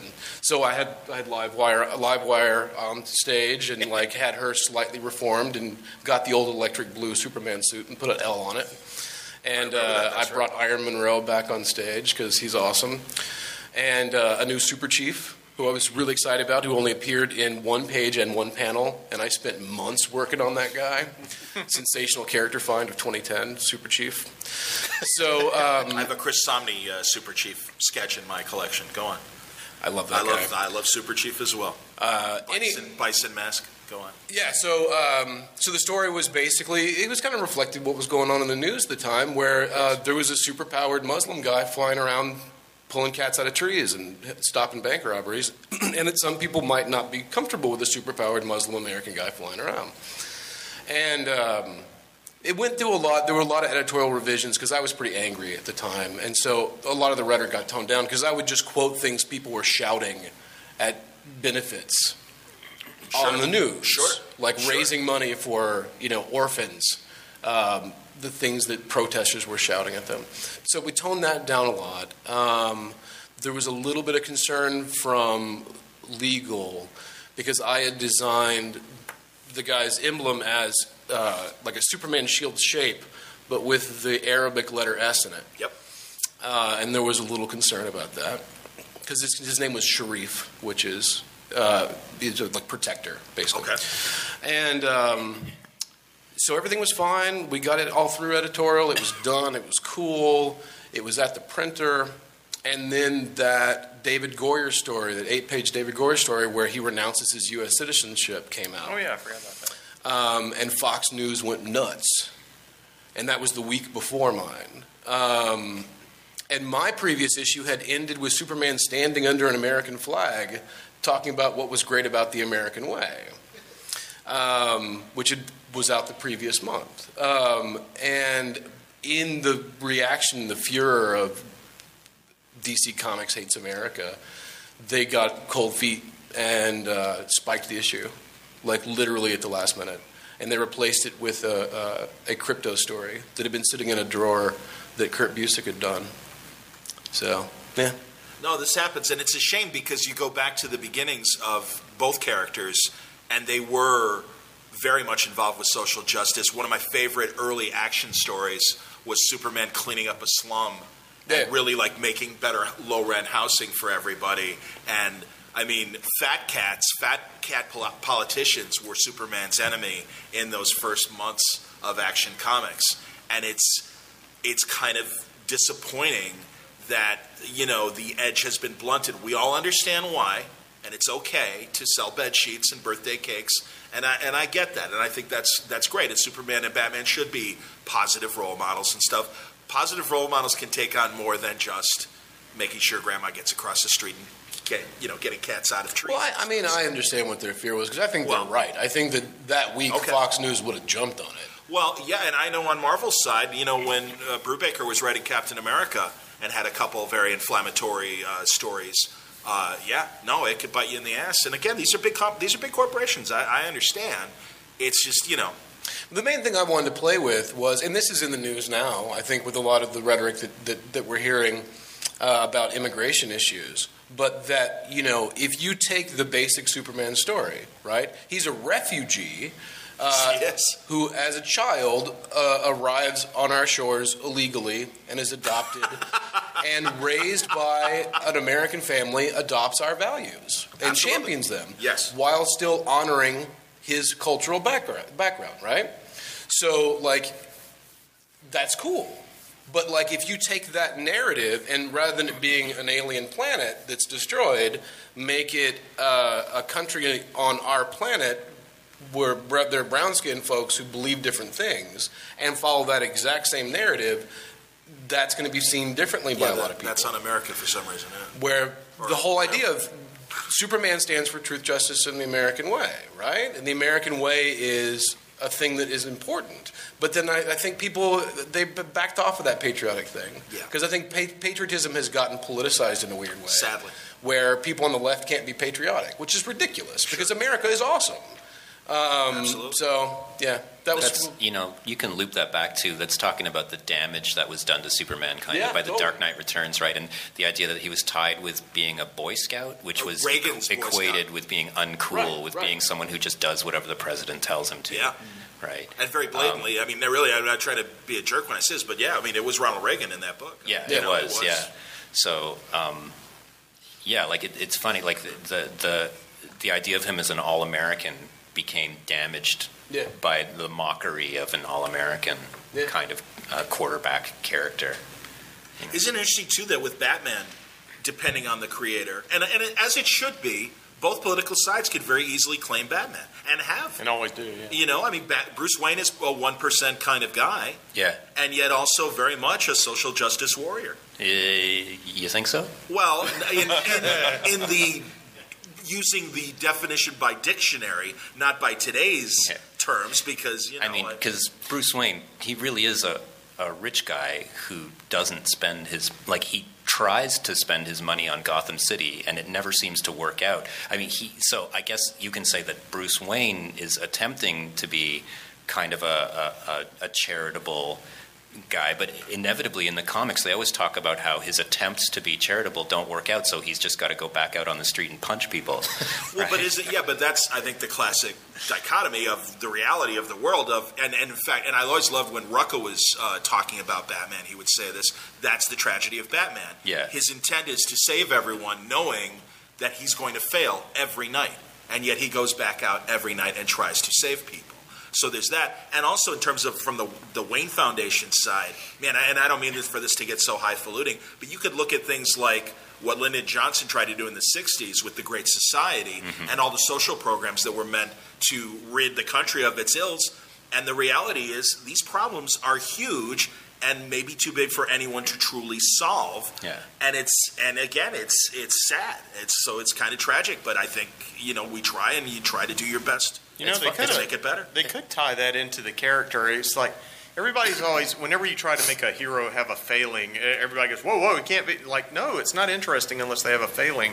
But it would be really easy to just simply say Bruce Wayne isn't very good at doing philanthropy and stuff like that because his parents weren't there to show him how to do that sort of thing. Well, because he knows how to do is act out and punch things. He's so angry too. That's what it is, right? Ultimately, I think Batman is more a right-wing character because he's reactionary. He's angry. Superman is more of a left-wing character because he was raised to be kind and charitable by his parents, right? And to be honest, to get it back to the movie, and I find the trailer interesting, and I look forward to see how they're going to position Lex Luthor. There's a real opportunity for Lex Luthor in the way that Jeff Johns recreated the character, and at least his public persona is, hey, I am of Earth. I am one of you. How do we trust this alien? You see the deviousness in the trailer, and I really think that was a missed opportunity to keep it in the trailer and not make Lex Luthor just more of a, hey, this guy supposedly is saving us. Look at all the damage that happened in Metropolis because of Man of Steel. And that you could really make a legitimate argument of, have a xenophobic kind of thing of, we really don't know this guy's motivations. I'm sure that's what will motivate Ben Affleck's Batman to act as well. But that's the thing. I think you could have presented a slightly more sympathetic and less hand-wringing, devious, mustache-twirling Lex Luthor in the movie, and I think it would have made for a much more interesting comparison and question. Because the best villains, just like the best heroes have their flaws, the best villains are the sympathetic ones, like the way Michael Rosenblum played Lex Luthor in Smallville, where you get Luthor, and it's like, oh, if only I'd had a beer with Lex Luthor and explained it, he'd be a much nicer guy. And he just needs a good friend. And he's really trying to make friends. And, unfortunately, people like Jonathan Kent, well, he's a Luthor, you can't trust him. And so, if you hear that the rest of your life, it's like, well, fine, screw you people. I'm going to do my own thing. My favorite version of that character was always the Elliot S. Magin, Gary Conway. It's Gary Conway, I think. Jerry Conway, in the late 70s, where he's completely sympathetic. I mean, Lex Luthor is, like, a very, very sympathetic character who, like, has faults, but, like, is 1 inch away from being, like, a superhero. And it's his ego. He would be the most special person on the planet if Superman didn't exist, and that kind of. He probably would have found something else, though. Yeah, but yeah. I don't know if you guys know. Look for it on eBay or Amazon, and look for it in used bookstores. Elliot Magin wrote a great Superman novel around the time of the movie. Two. He did write 2. I prefer the second one to the first, or the first one to the second. Last Son of Krypton, where there's a great scene with Lex Luthor and Superman, where they have to work together.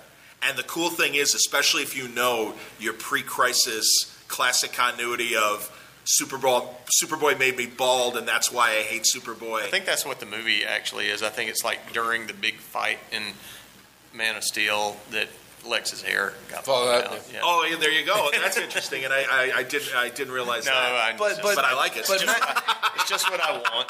But Magin and Conway, it wasn't the hair. It was he had created life. Like Lex Luthor had created life in the lab, and when Superboy uses super breath to put out the fire, it kills it. It kills the. So his hair falling out is the it's a secondary thing. Yeah. That's true.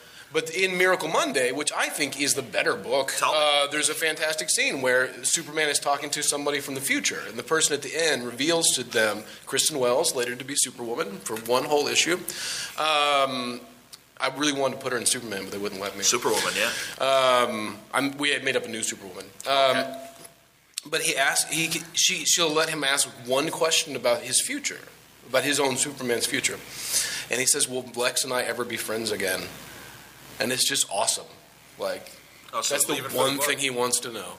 Well, that moment in Kingdom Come when they're in Planet Krypton, the Planet Hollywood restaurant, and they're all talking, and Superman goes, "How's Lex doing?" to Batman, and he said, I caught him a few times trying to break into the Batcave computer, but I stopped. And he sends his best though, and Superman's like, "Really?" Batman's like, "No." It's like, of course not. And that's the sad thing. Superman always hopes and tries to see the good in people, and Batman is the realist who's like, "Yeah, no, sorry, man." It does. And again, that's why the relationship is so interesting. This feels like a crass plug, but I wrote a whole book that's just about this. I filed the serial numbers off and made new characters just to examine that relationship. Awesome. Edison Rex. Oh, awesome. Yeah. Edison Rex, basically the Lex Luthor character, wins and has to prove that he's the good guy after the superhero is gone. I thought you meant Bruce and Clark, but you mean Lex and Clark, obviously. Yeah. No, that's a great, it's Monkey Brain, great series that Chris did. And we're still doing. It's just a year between every issue now. Oh, okay. Yeah, all right. Well, no, I understand. But there's quotes from Elliot S. Magin on the back of the first trade. So awesome. And Mark Waid. So, and guys, I want to get everyone back to, because we mentioned Kurt Swan, who to me is always the definitive Superman artist and stuff. But all right, so let's Ray, like, who's your definitive Superman or Batman artist if you have one? Well, my definitive Superman artist, whoever it used to be, was displaced by Frank Quitely. That's cool. All-Star Superman. That's cool. To me, I've never seen, to me, a more perfect expression of Superman. And to be able to make Clark and Superman different people, and deal with that giant physicality and stuff, and yet they do look different. Exactly. So. And then to me, I think the person who, in my mind, has best captured Batman ever is David Mazzucchelli. I got no complaints. Yeah, I think we're done. Yeah. Really? Okay. All right. Because I mean, I guess growing up as a Neil Adams kid, I mean, I love what Mazzucchelli did, and also like over the decades, 50s Dick Sprang. Yeah. There was nobody better. And so, anyone want to and guys? I mean, do you have other Batman artists or Superman artists that you want to acknowledge? Or? I could talk, and I have, please, for ages about my interpretation of Batman and where it comes from, and well, that's what I was kind of hoping with. What I dig on, but you're right. Like Mazzucchelli brings it all together and does everything the best. But I grew up with Neil Adams, and that informs a lot of what I dig about Batman. But for me, there's never enough mystery of the mythological kind of shape, the guy in the shadows. It's very much a man in a costume, and when he does it, it's awesome. But if I was writing a Batman story, I wouldn't want Neil Adams to draw it because I would be writing a lot of scenes where it's just spooky. And I don't think Neil Adams is going to bring that spooky, going to bring the mood to it. Mazzucchelli does the man, but then he can also shift and give you the myth. The myth, shadow. The shadow. So would a Marshall Rogers be one of your guys? Or? Yeah, I love Sure. Marshall. I love...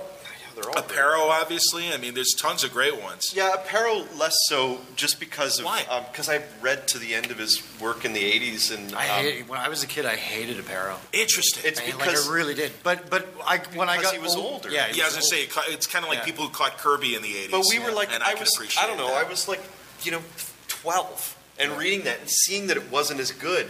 Interesting. And not sympathetic that this is an older guy. I didn't know till later that he was an older guy. But this Jim Aparo stuff just is good. One of the few times I've heard, and no offense to Neil Adams, but that I heard him get humble, because one of my first word balloon interviews with him, I talked about the fact that when Neil came, the drastic change of the look of Batman really made all the DC editors make Bob Brown and all these other artists ape the Neil Adams Batman style. And I included Jim Aparo on that. And Neil's the first one to say, well, you know something? Jim did his own Batman. And he was very kind of respective to Jim, which I thought was cool. And one of the great things about Aparo before he passed away was him at San Diego, because he hadn't really experienced the convention, experience. And to have a whole giant room full of people give him a standing ovation. And it really touched him. Wow. And that's kind of neat that before he passed, he saw really tangibly how, people really loved his work and stuff. But I'm interested in the Silver Age Superman, because I understand there are the Wayne Boring fans and the Kurt Swan fans, and I like Wayne Boring, and I respect him, and he's a great artist, but I got to be honest, man. It never worked for me. It never worked for me. No, it's always too stiff. Yeah. I mean, He's always looking up.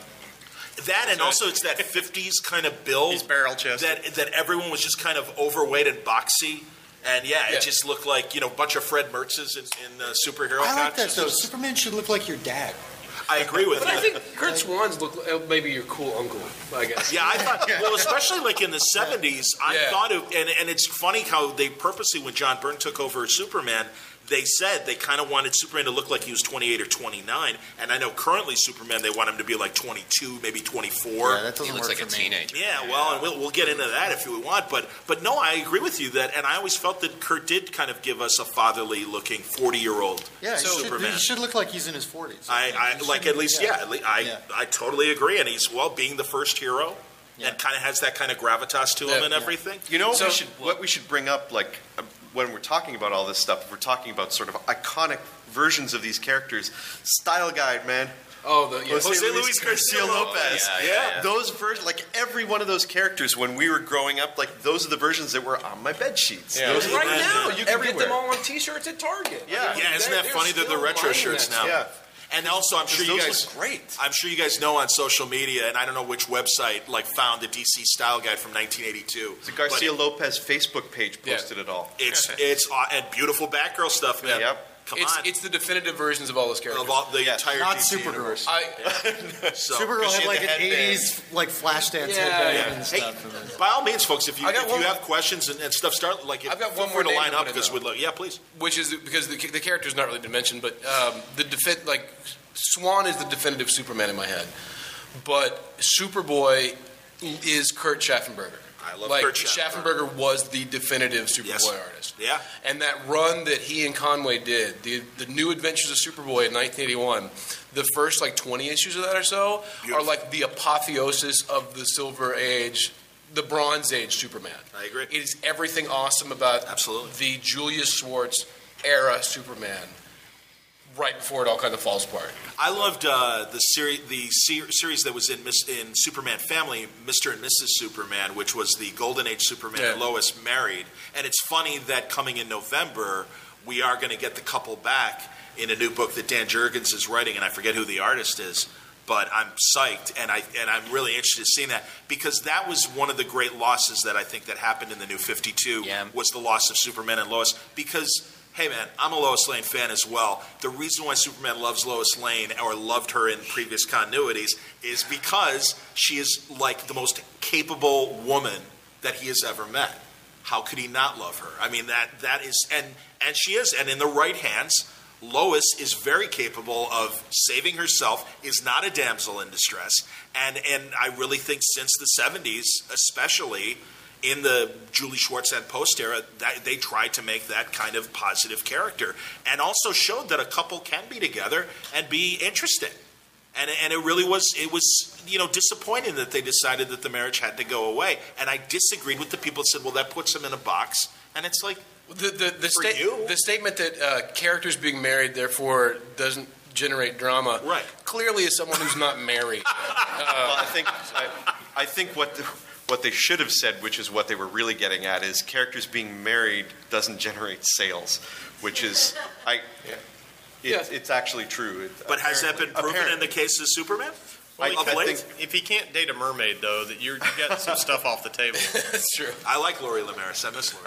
Yeah, as a kid, I was like, good, finally he's going to see that. Or Sally Llewellyn, when Clark Kent had amnesia and he meets the blonde woman in the farm and everything and falls in love. So, all right, that's like way old and stuff, but you'll forgive me. So, no, come on up, man. I think we got a fashion show going on here. Let's talk about this T-shirt. Oh, that's an awesome T-shirt. Well done. Beautiful back row T-shirt. Babs Tarr representation at the show. Babs will be listening to this podcast. Everybody say hi. Hooray. Is the mic on, man? See if there's like a power switch on there or whatever, right? If not, just speak up a little bit for us. There you go. Go. Yeah, speak up a little. I was curious. I come late, so if you already answered this, I'm sorry. No, go. My biggest concern with the new movie, and are they going to make a dumbed-down Batman? Do you think what is dumbed down? Yeah, tell us. In every movie up till ever of a Batman, he's been having somebody else do all his sciencey stuff. He's not the smartest guy in the room. Interesting. And well, that's true. I think Lucius Fox was kind of the tech guy. Yeah, and I think the only tech thing you ever saw was maybe Michael Keaton staring at a bunch of 80s computer screens and not really doing anything. But if I have to guess, I haven't seen the movie or anything, but if I have to guess, I think they're going to continue that tradition because Hollywood producers don't like nerds. Which is ironic though, because like that's what the Iron Man movies are. Yeah. The Iron Man movies, like, it's all science. Always have huge scenes of, like, a guy just in a room thinking. But, like, all the movies, it's always, Batman's just punching people, usually. Yeah, I don't know how married they are to the Nolan concept, though, and especially now that they are trying to make a connected cinematic universe. I guess it depends on is there a Lucius Fox in the new movie? And we might, I don't know, maybe we'll get a scene of him trying to figure out how to make kryptonite or something. Well, that's the thing. Flasks. How much are they going to lean on to I heard about Miller's his son cameo. What's that? The boy, Fox's son in the comic book. Luke Fox. Luke.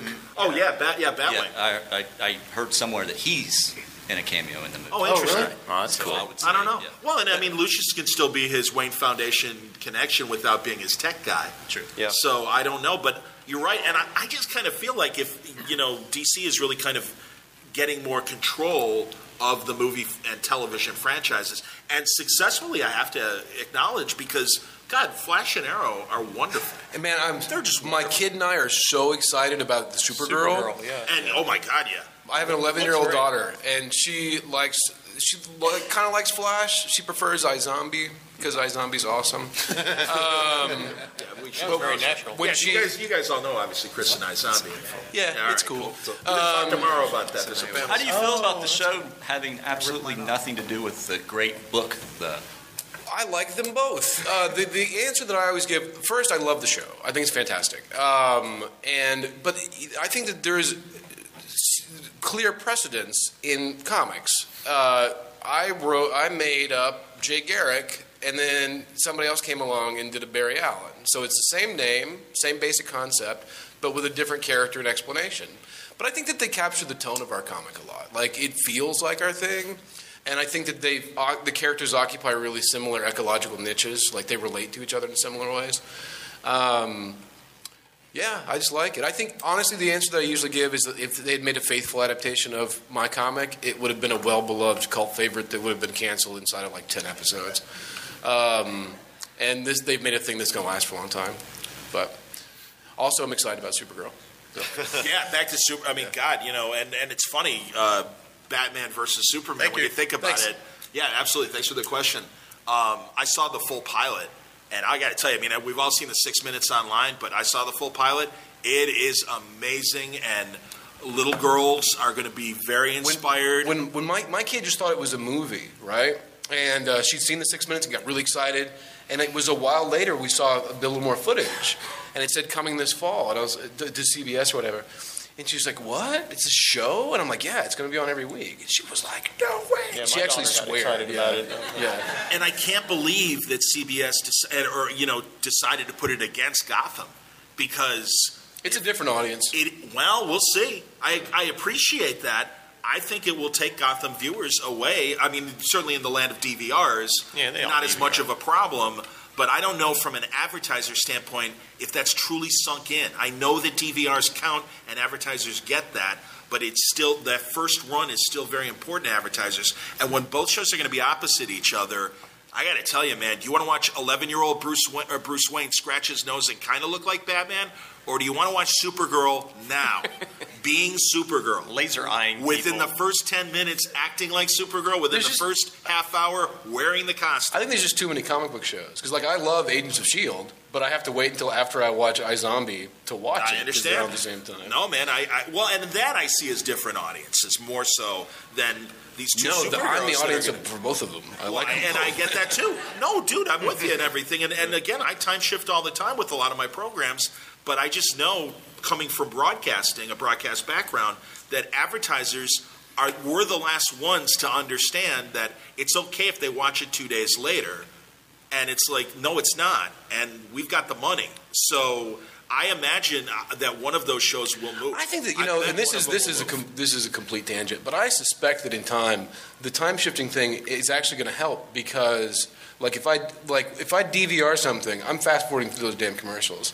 If I watch it on Hulu, I have to watch the commercials. Or on demand on your cable system or whatever. I have to see them. Yes. So I think that will probably end up being more attractive to advertisers. I agree, but it's slow, and also I think networks will adjust. And that's the thing. I don't think Gotham will be canceled or anything like that. But I agree with you. I'm very high on what they've shown us. And really, without spoiling anything, people who love the Superman mythos are really going to be happy, because they get into good Kryptonian stuff that is like all Easter eggs if we're longtime readers or watchers. And I'm sure you guys have all seen those photos of her with the Girl Scouts and the puppy. Yeah. Oh my God, are you kidding me? I think when that show is huge, it's going to be fun to watch people performing acrobatics to try and continue to deny that girls like superheroes. Yeah, exactly. Yeah. Exactly. No, I totally agree, and that's I hope. You guys are working on. How's Canary doing, actually? Sales wise, yeah. Everything's a little shifty. In my opinion, sales wise, since the DCU launch, and I think that's been something that everybody's been talking about lately. Numbers are not what we would like them to be. So my first issue of Black Canary sold less than my first issue of Gotham Academy in October. Gotham Academy is a completely unknown quantity. So numbers are below where I think we'd all like them to be right now.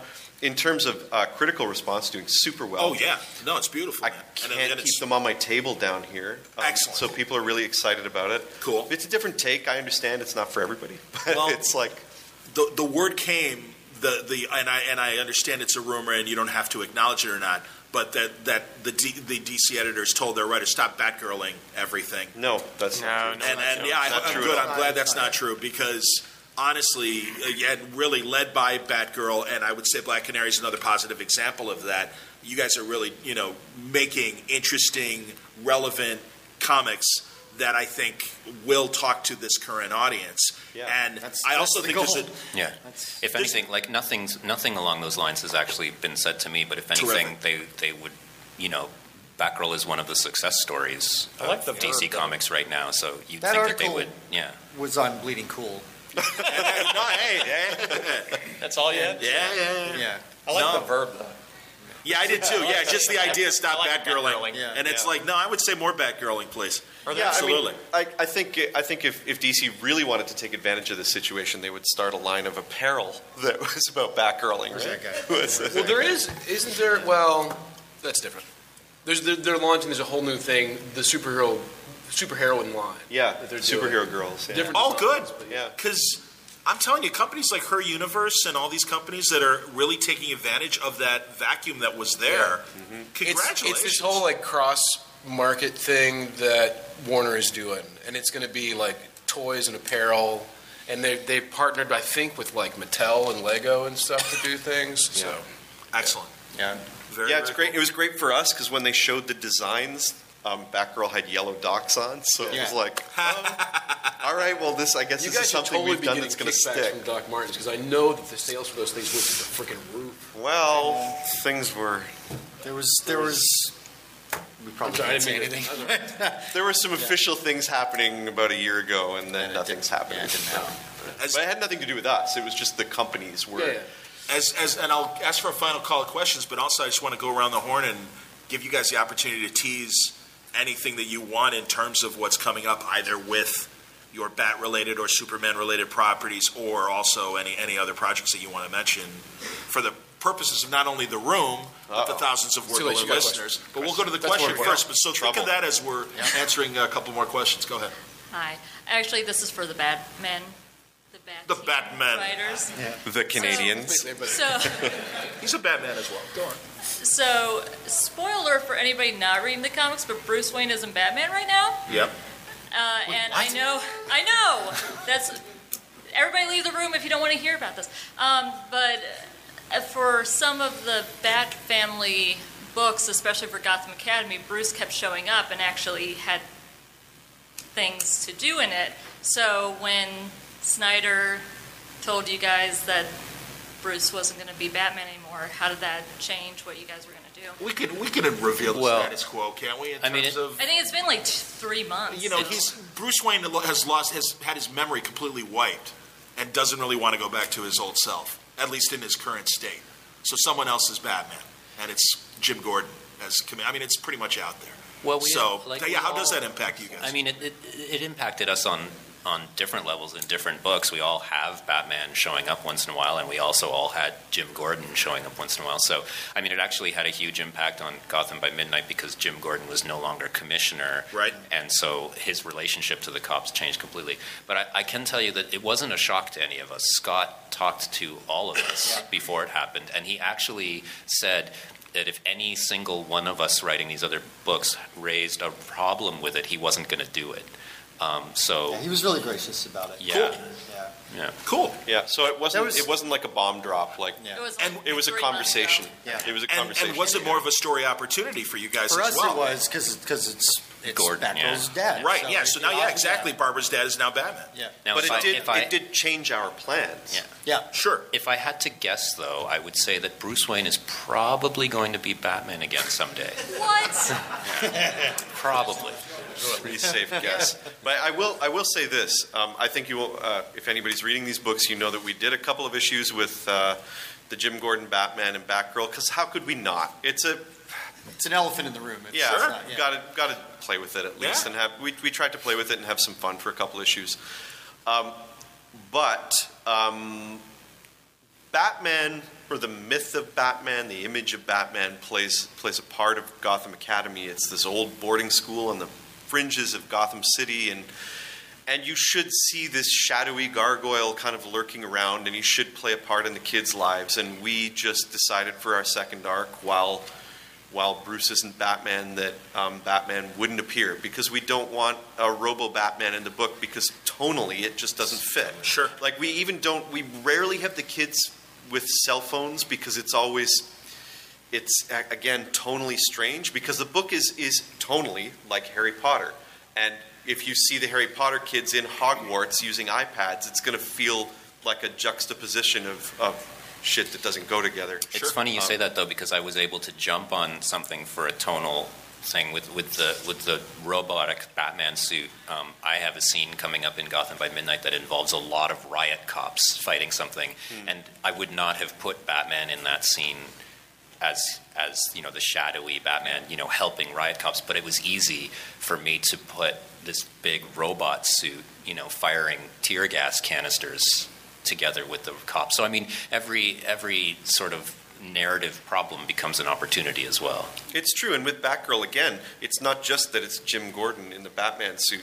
It's a suit it's a robot suit, and we're dealing with story elements and themes that are heavily based in technology. Like a robot suit marked with police markings. Yeah. No, I think I honestly appreciate the change because it does. It's always interesting if there's a disruption to the status quo, and how does this impact everybody? So, I think it's a good opportunity. And also, I think Scott and company and Greg have shown that, they're good caretakers of the main book. And I think, I got no problem with it myself. And it's cool to hear how you guys all react and, again, see it as much of an opportunity as, all right, we're going to have to deal with this. What can we do? They've been really good with us, even with like the crossovers, like the Joker Endgame thing or whatever. Like they came to us specifically with Batgirl and Gotham Academy, and they were like, "If you don't want to participate in this, you don't have to," which was great. That was really cool. And they were like, "If you think that you can incorporate it in a way that's going to feel fun to you and you can make a good story out of it, then by all means, but don't feel pressured to take part in this big crossover that might not work with you." That's awesome. And that was amazing. Like we were really, rather than going like, "No, you have to do this," they were like, "Do it if you want." And we came up with ideas for both. That's a very positive sea change, given the years of frustration I had heard. When, sorry kids, it's a 5-week, it's the 5th week crossover event. You're going to have to put your story on hold and deal with Schmuck of the Month. Yeah, and it's the same with Robin War coming up in December. That's right. Gotham Academy is doing a tie-in, but that was an option. We didn't have to do it. But there's a really fun little story that we can do, and it fits perfectly between a couple of arcs. Miss, come on up, and I want to give you a coin for the question. And also, Batman T-shirt or Batgirl T-shirt, come on up, and I'll give you a coin for the question. Nice going. John, I think we're out of time. Oh, yeah. No, because there's really nothing like waiting right at 1 or whatever. So, we can wrap up and still get a person's question. Oh, good. That's the flexibility of Cincy Comicon. All right. So, but I do want these guys, too, to get back to the floor. But, so please. Actually, we're going to have a question for y'all. Mentioned about the Batgirling comment, which y'all say was not true. But y'all did also acknowledge a drop in sales after the relaunch that seemed to coincide with a change in styles and getting away from pretty much every major character went different status quo. I myself, gigantic Green Lantern fan, and I just couldn't get into what was done. I love Dr. Fate, almost about anything on him, but it was so different. You feel like you're not even reading the same characters. And I guess what I'm saying is there a balance there to try to... I know people want to be creative and try to find new things, but do you have to at some point say, this is not even the same character? And I, of course, will be representing an older fan, and I know they're trying to get the younger fans. So is there a balance there of, would you say that might be responsible for some of the drop for one? I'm going to say, sorry, go ahead. I'm sorry, and the other question was, do you think there ought to be some type of, maybe some type, since there's multiple worlds now, to a world that would somehow try to go back and please the older fans with more classic ones, while and they act like they can't do that, like they can't be multiple places at the same time, and they act like it would confuse the audience, when in reality they go ahead and do these other worlds anyway. So I don't understand why they wouldn't try to put different lines out there and let people choose. But I guess a two-part question: do you think that line would work? But the other thing, do you think that a lot of these radical changes in all these characters, including the Batman to Jim Gordon and some of the other stuff, the Superman, Green Lantern, was that any responsible, do you think, for the drop in sales in the last year? I don't work there anymore, so I can speak a little freely. But I want to know. Everybody, go ahead. I think there's a couple different things there, because one, like the Jim Gordon thing, those are story-driven ideas, right? So those are creators doing things with stories, which may or may not work, But that's just what they do. And the other thing are like top-down editorial directives from an executive level, and all the companies do that, and the problem is they're trying to increase sales because really comic sales have been falling at a fairly steady rate since the 1940s. Mainstream comic sales. Well, yeah, but I mean in general. I mean, like if you're talking about the saddle-stitched 22-page thing. Yeah, but indie comics have been selling like crazy in the last few years compared to how they used to. But not compared to the 40s. Is my when they sold millions and they were 10 cents. There were no indie comics. If you draw a graph out that goes over 70 decades. Sure. 7 decades. There's a much longer answer having to do with the death of the newsstand in the 70s and the creation of the direct market. But really, they've all just been trying to stem the flow since then. So all these decisions that are made are by large corporations trying to shore up a business model that doesn't really work the way it used to anymore.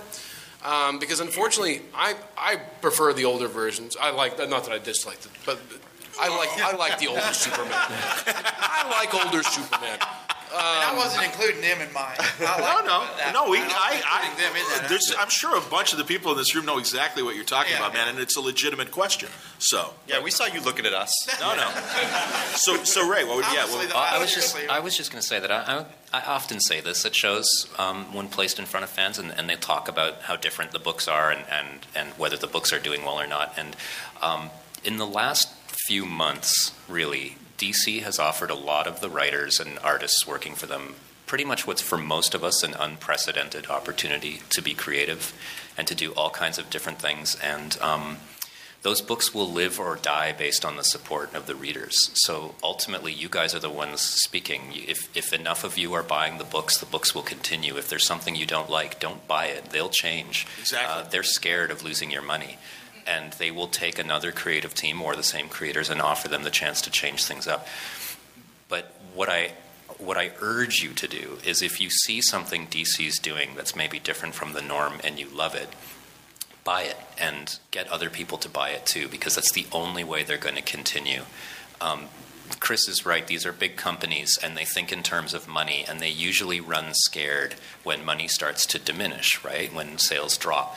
And they will yank a title, even if it's great, even if people really talk about how good it is, because it's not selling well enough. And there's nothing we as creators can do about that. And there really is no way to argue that point with the companies either, because the companies are thinking in terms of money, right? So it's not something I would blame them for, but it's something where, if we are trying to create books that we hope you will love, you can speak to us directly, or you can speak to us in terms of money, and obviously we'll also take money. Yeah, but none of us want to create a book that nobody likes. But it doesn't mean that we're always going to know what everybody likes. So we're going to take a shot. We try it, and if you support it, it'll do fine, and we'll be happy about that. If you don't like it, don't support it. Something else will come. Yeah. And that's not to say the books are bad, even. Of course not. It's to say that, and from a comic buyer who used to buy 20 in a rougher economy, books going up.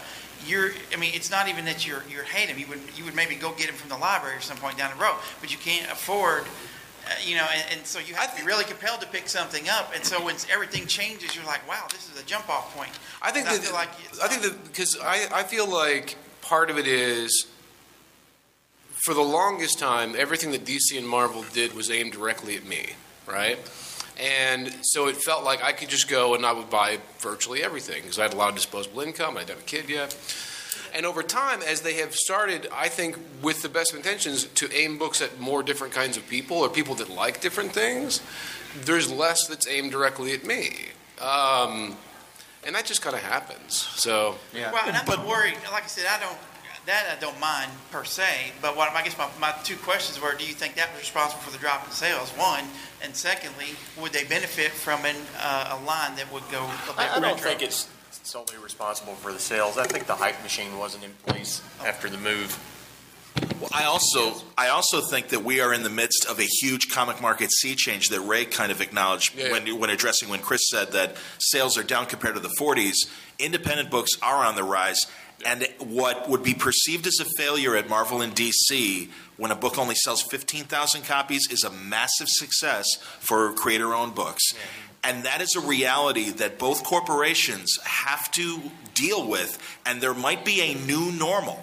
And what was perceived as the former make-or-break line of a book continuing might have to drop And another thing, and I'm not exactly sure when this will happen, but both companies are flirting with the idea of a $4.99 monthly comic. Good luck would be my response to drop that bomb right. Well, but it's sad but true, and I mean honestly, well, that's because these companies are staffed up the way they were when they were a mass medium on newsstands. I think what could happen, like ultimately, is these companies could continue to publish stuff, but they might license those characters off to other people who might do something more like what you're talking about. Yeah, Marvel's owned by Disney now, and Disney has a long history of licensing their stuff out to other people. And I think DC has done a little bit of it recently, where they've licensed some of these characters out, particularly for like young reader stuff. So it wouldn't be impossible that DC Publishing would do their version of things, and they might license off to somebody else to do some other version of it. That'd be a good idea. Yeah. Sorry about that. And that's why I think it's going to be very interesting to see the next 12 months to 5 years, and we might see a very different comic market. Sure. And we could see an IDW publishing Superman or something, or we could see or that they realize and that digital becomes the monthly, and they wait for the trade and prices stay static. Because really the thing is that right now, DC doesn't have any interest in going backwards and doing the way that those versions of the characters they used to do. Or even, in many cases, collecting and publishing those versions of the characters, right? But IDW, for example, has a vested interest in serving that market. And so you can buy those great old collections of the newspaper strips and stuff like that. Yep. So it's already kind of happening. Sure. That'd be a good idea. Probably. Yeah. Grab a chip, dude. So, guys, as we wrap up, I don't know if you want to tease anything that's coming up and whatever. Well, I don't write any of these characters anymore. I understand that. I'm writing Hellboy in the BPRD with the fabulous Mike Mignola over at Dark Horse, and a bunch of other Mignola books that haven't been announced yet. And Chris is going to have a solo panel tomorrow. It's in the program as Cullen Bunn, and Cullen couldn't make it to the con. And I suggested, let's talk to Chris solo. So we're going to have that talk tomorrow afternoon if you guys are here for the full weekend. Or I could just talk about Cullen Bunn's work. That's true, too. I've still got Justice League United for a moment coming out, and we've got Batgirl temporarily appearing in it. Thanks for lending us a cup of Batgirl, and she meets Sergeant Rock and stuff. And and Enemy Ace. And also, Batman 66 is going to team up with the Man from U.N.C.L.E. No shit. Yeah, so that's hilarious. Yeah, they just announced that. So yeah, we're going to do that. So go watch the Henry Cavill movie, where Henry Cavill is very charming. Will it look like Henry Cavill and what's his face, or will it look like probably not David McCallum and Robert somewhere Klein? In between them, like some kind of weird morph version. So is Get Smart next? As you work your way I through wish. Would you believe? Green. And all I hope for the movie is I don't care. I don't care if they hate each other. I just want the blue color grading to go away. That's all I care about. What are you working on? What are you working on? You don't want people to care what you're doing? No, I figured you want to talk about Batgirl first. Okay, I'll talk about the other non-Batgirl things that I'm doing. Go for it. Gotham Academy, we got Robin War coming up. We're wrapping up the second story arc in November, and we're doing things that are a little darker than you've probably seen in our book before, but it's still going to be fun. And then into Robin War, it's just like off the chain crazy. Again, it's going to be, if you read the book, it's going to be lots of maps, doing fun stuff, running around a school. So, and then next year with Gotham Academy, it's a whole lot of stuff I can't talk about yet that's going to surprise you. And Black Canary, we're getting ready to end our very first arc, and it's going to bring in some things that are going to shock Canary fans and are going to please Canary fans. And how do I say this without spoiling too much? Just spoil it. All right, I'll just tell you what happens exactly. Okay, so issue 4. We're going to lead into a second arc that is a completely different vibe. Okay. With some brand new characters. Totally brand new characters? Or a new band? New DC Universe encounters?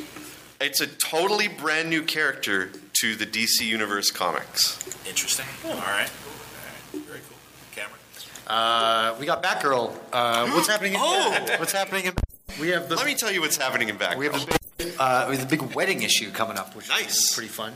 Nice, featuring, can we say who no. is coming? Nope. No? Okay, we can't say that. Okay, let me just say this. Yeah. You have not seen the cover for that issue yet. I don't think it. We spoke about it. They basically punked you all and put a fake cover in previews, so nobody knows what the actual cover is because it's a big spoiler. So is that for the December issue or for the October? It's October. Oh, so October. the October issue is going to be a cover we haven't seen yet. Punked. Yeah. Interesting. All right. It's a very timely reference. Wow. Punked. Weeks away, kids.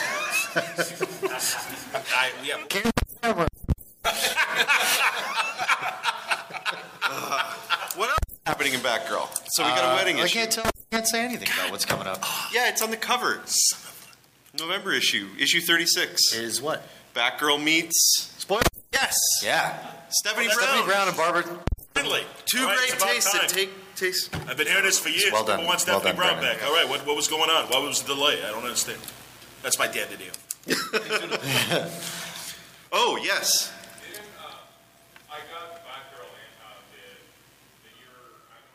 Thank you. Which was awesome. Hell, yeah, absolutely. Thank you. It was awesome. Thank you. Thank you. That's mostly due to our amazing artists who worked on it. Ming Doyle here. You should go say hi to her. Pretty 'cause cool she's- story, too. Yeah, she killed it. It was great. Dick Grayson and Barbara Gordon together again, kind of. Stephanie did, yeah. Yeah, They might have run into each other in Eternal. I don't know. Ray, kind of. Quite frankly, the approach that we take with Batgirl, because we know that a lot of our audience are people that don't read a lot of other DC books and don't really care about a lot of other DC books, we play pretty fast and loose with continuity, and we just kind of do what feels right to us and for the audience that we're trying to reach, and then maybe one of our editors will step in and go, nah, you can't do that, or you need to acknowledge this, or whatever. But generally, we're not quite so concerned with making sure, those every single little thing lines up continuity wise. So, yeah. So they're getting together, and they're going to be. They're not meeting for the first time in this upcoming Batgirl issue. They're partnering up. If you look at the cover, you can tell they're about to punch things together. Yeah. So they're on the same team, punching the same things. I love the double punch. Yeah. What? Isn't he dead? Yeah, exactly. Everyone thinks he's dead. But we all recognize that butt. Yeah. He's got the world's most identifiable butt, apparently. I love that. That was fantastic. In a couple of weeks in Gotham by Midnight, we're doing something that will completely change the Spectre in the DC universe, and will no doubt be controversial. So nice. I'm interested to see how people react to that. Does he change to a purple hood? It's even more controversial than that. Because I think Stephanie's going to have an issue with that. Even more controversial. And then outside of this world, if I can say, in October, I have a book coming out with a painter named Vince Locke from Top Shelf Books called Junction True that is packed to the gills with stuff that DC would never print. It's really, really filthy and horrifying. Oh, awesome. Yeah. All right, we're going to have to talk about it. That's awesome. No, seriously, thanks for staying later, and I'm glad because, and again, this is the great thing about the flexibility of Cincy Comicon, that we can let a panel go late and everyone can get a chance to ask their questions, and we get to hear more than the usual 45 minutes that's allotted on a con. And if you got a pirate coin, if you missed my announcement at the beginning or missed announcements on the floor, you can turn this in for a raffle ticket, and for tonight's art auction and raffle, that gives you a free ticket, and you are in for the goodies. So you never know what you might get. And I will be giving more of these away at other panels this afternoon. And also, they're being given away on the floor. So try and get a pirate coin. But thank you for your patience and time, and we appreciate your attention. Thank you. Thanks, guys. Thank you.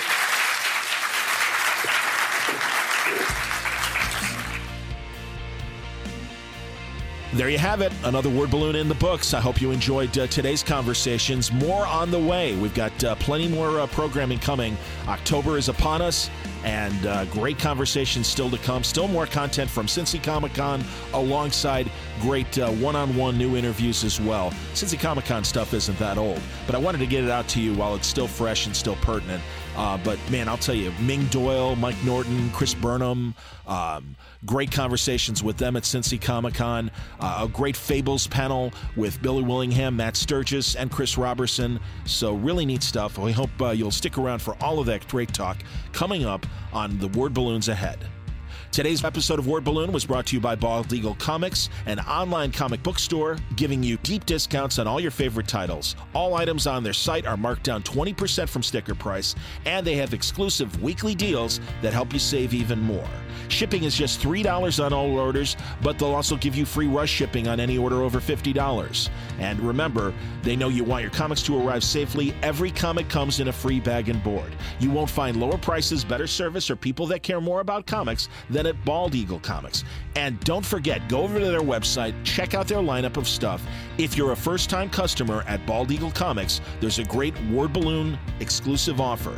Enter the code ROAD on that first order. You'll receive 50% off the total price. So that's on top of the discounts you already get at Bald Eagle Comics. You'll get another 50% off that first order.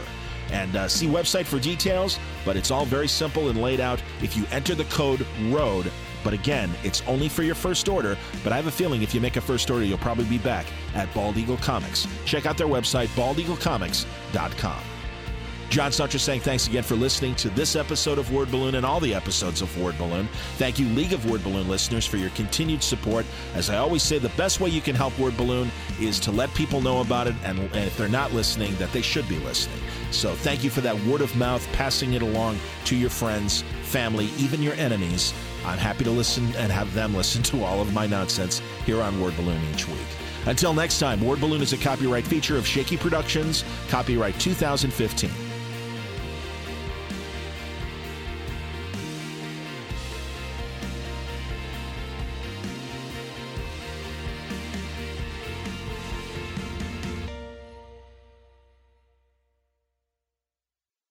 Lucky Land Casino, asking people, what's the weirdest place you've gotten lucky? Lucky? In line at the deli, I guess? Aha, in my dentist's office.